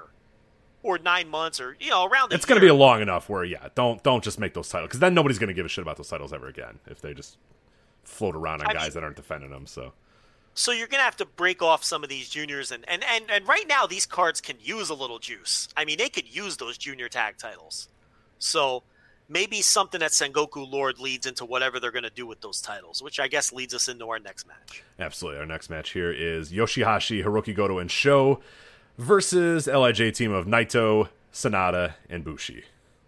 Yeah, I don't know. This is just a 6-man tag, but I guess, you try to look inside and see if they're going to come up with something out of this. I don't know. I feel like Naito isn't going to end up in a singles feud with someone like Goto or anything like that. The other guys are beneath him.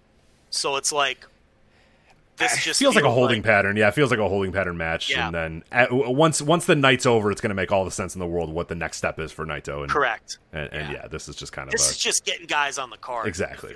Right. I really don't see a match forming out of this.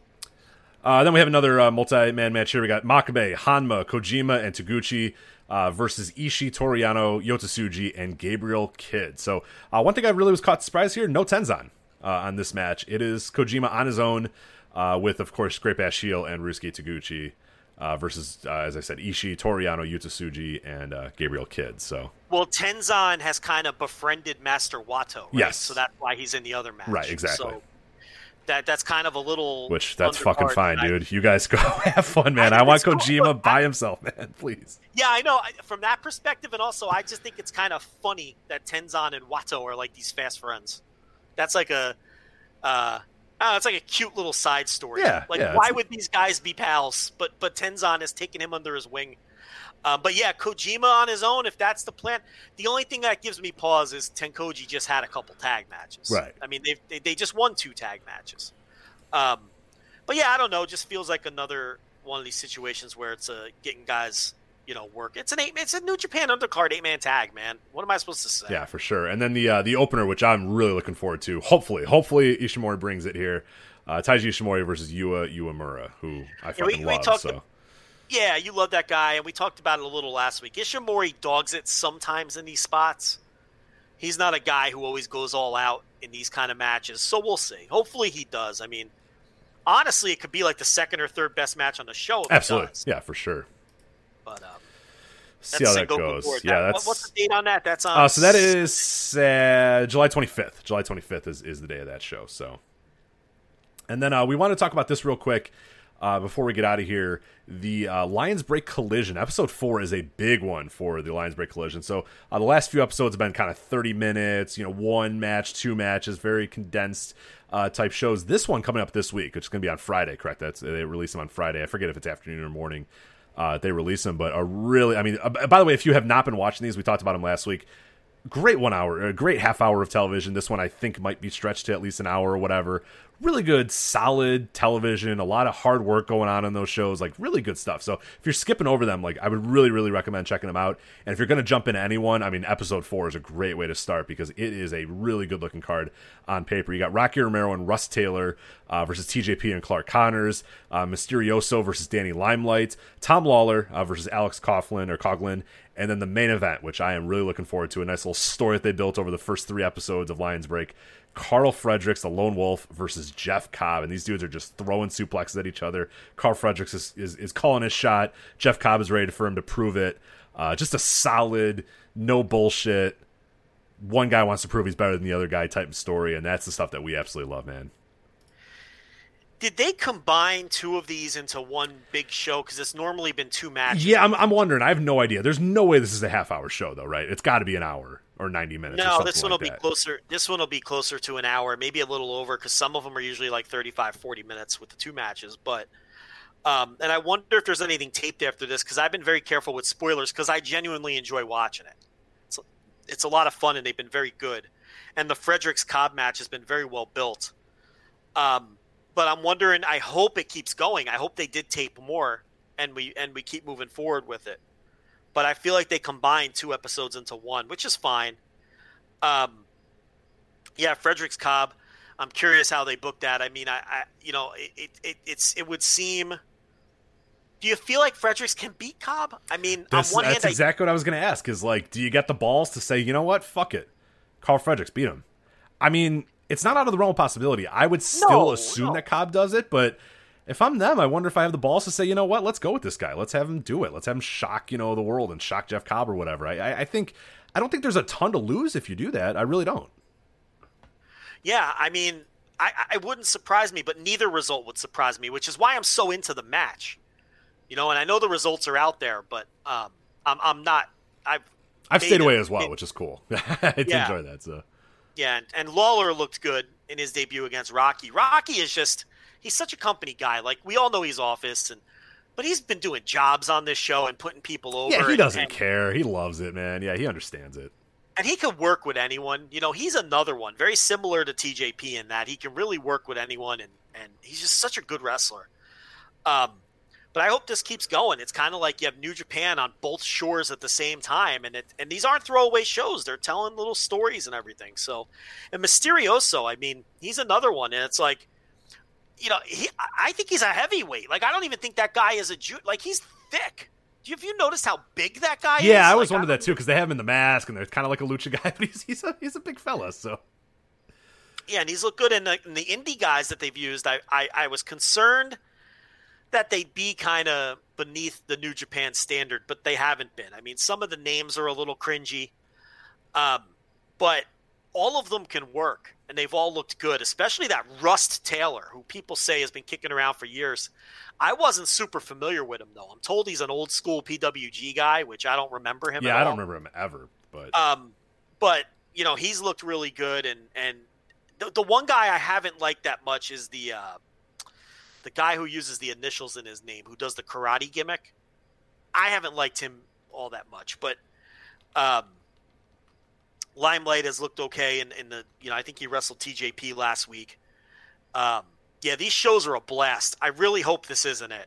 So I hope they announce something tomorrow too. Even the format's a lot of fun. Kevin Kelly from his den setting us up. Yeah, and then cool. And they usually give you a little promo. It was Jeff Cobb last week or the week before, saying how he can't wait to get his hands on Fredericks. But, Fredericks doing this lone wolf gimmick, says he's not going to join any units, which is interesting. So, yeah, definitely looking forward to that. That's become a Friday staple for me, and I really hope this isn't it.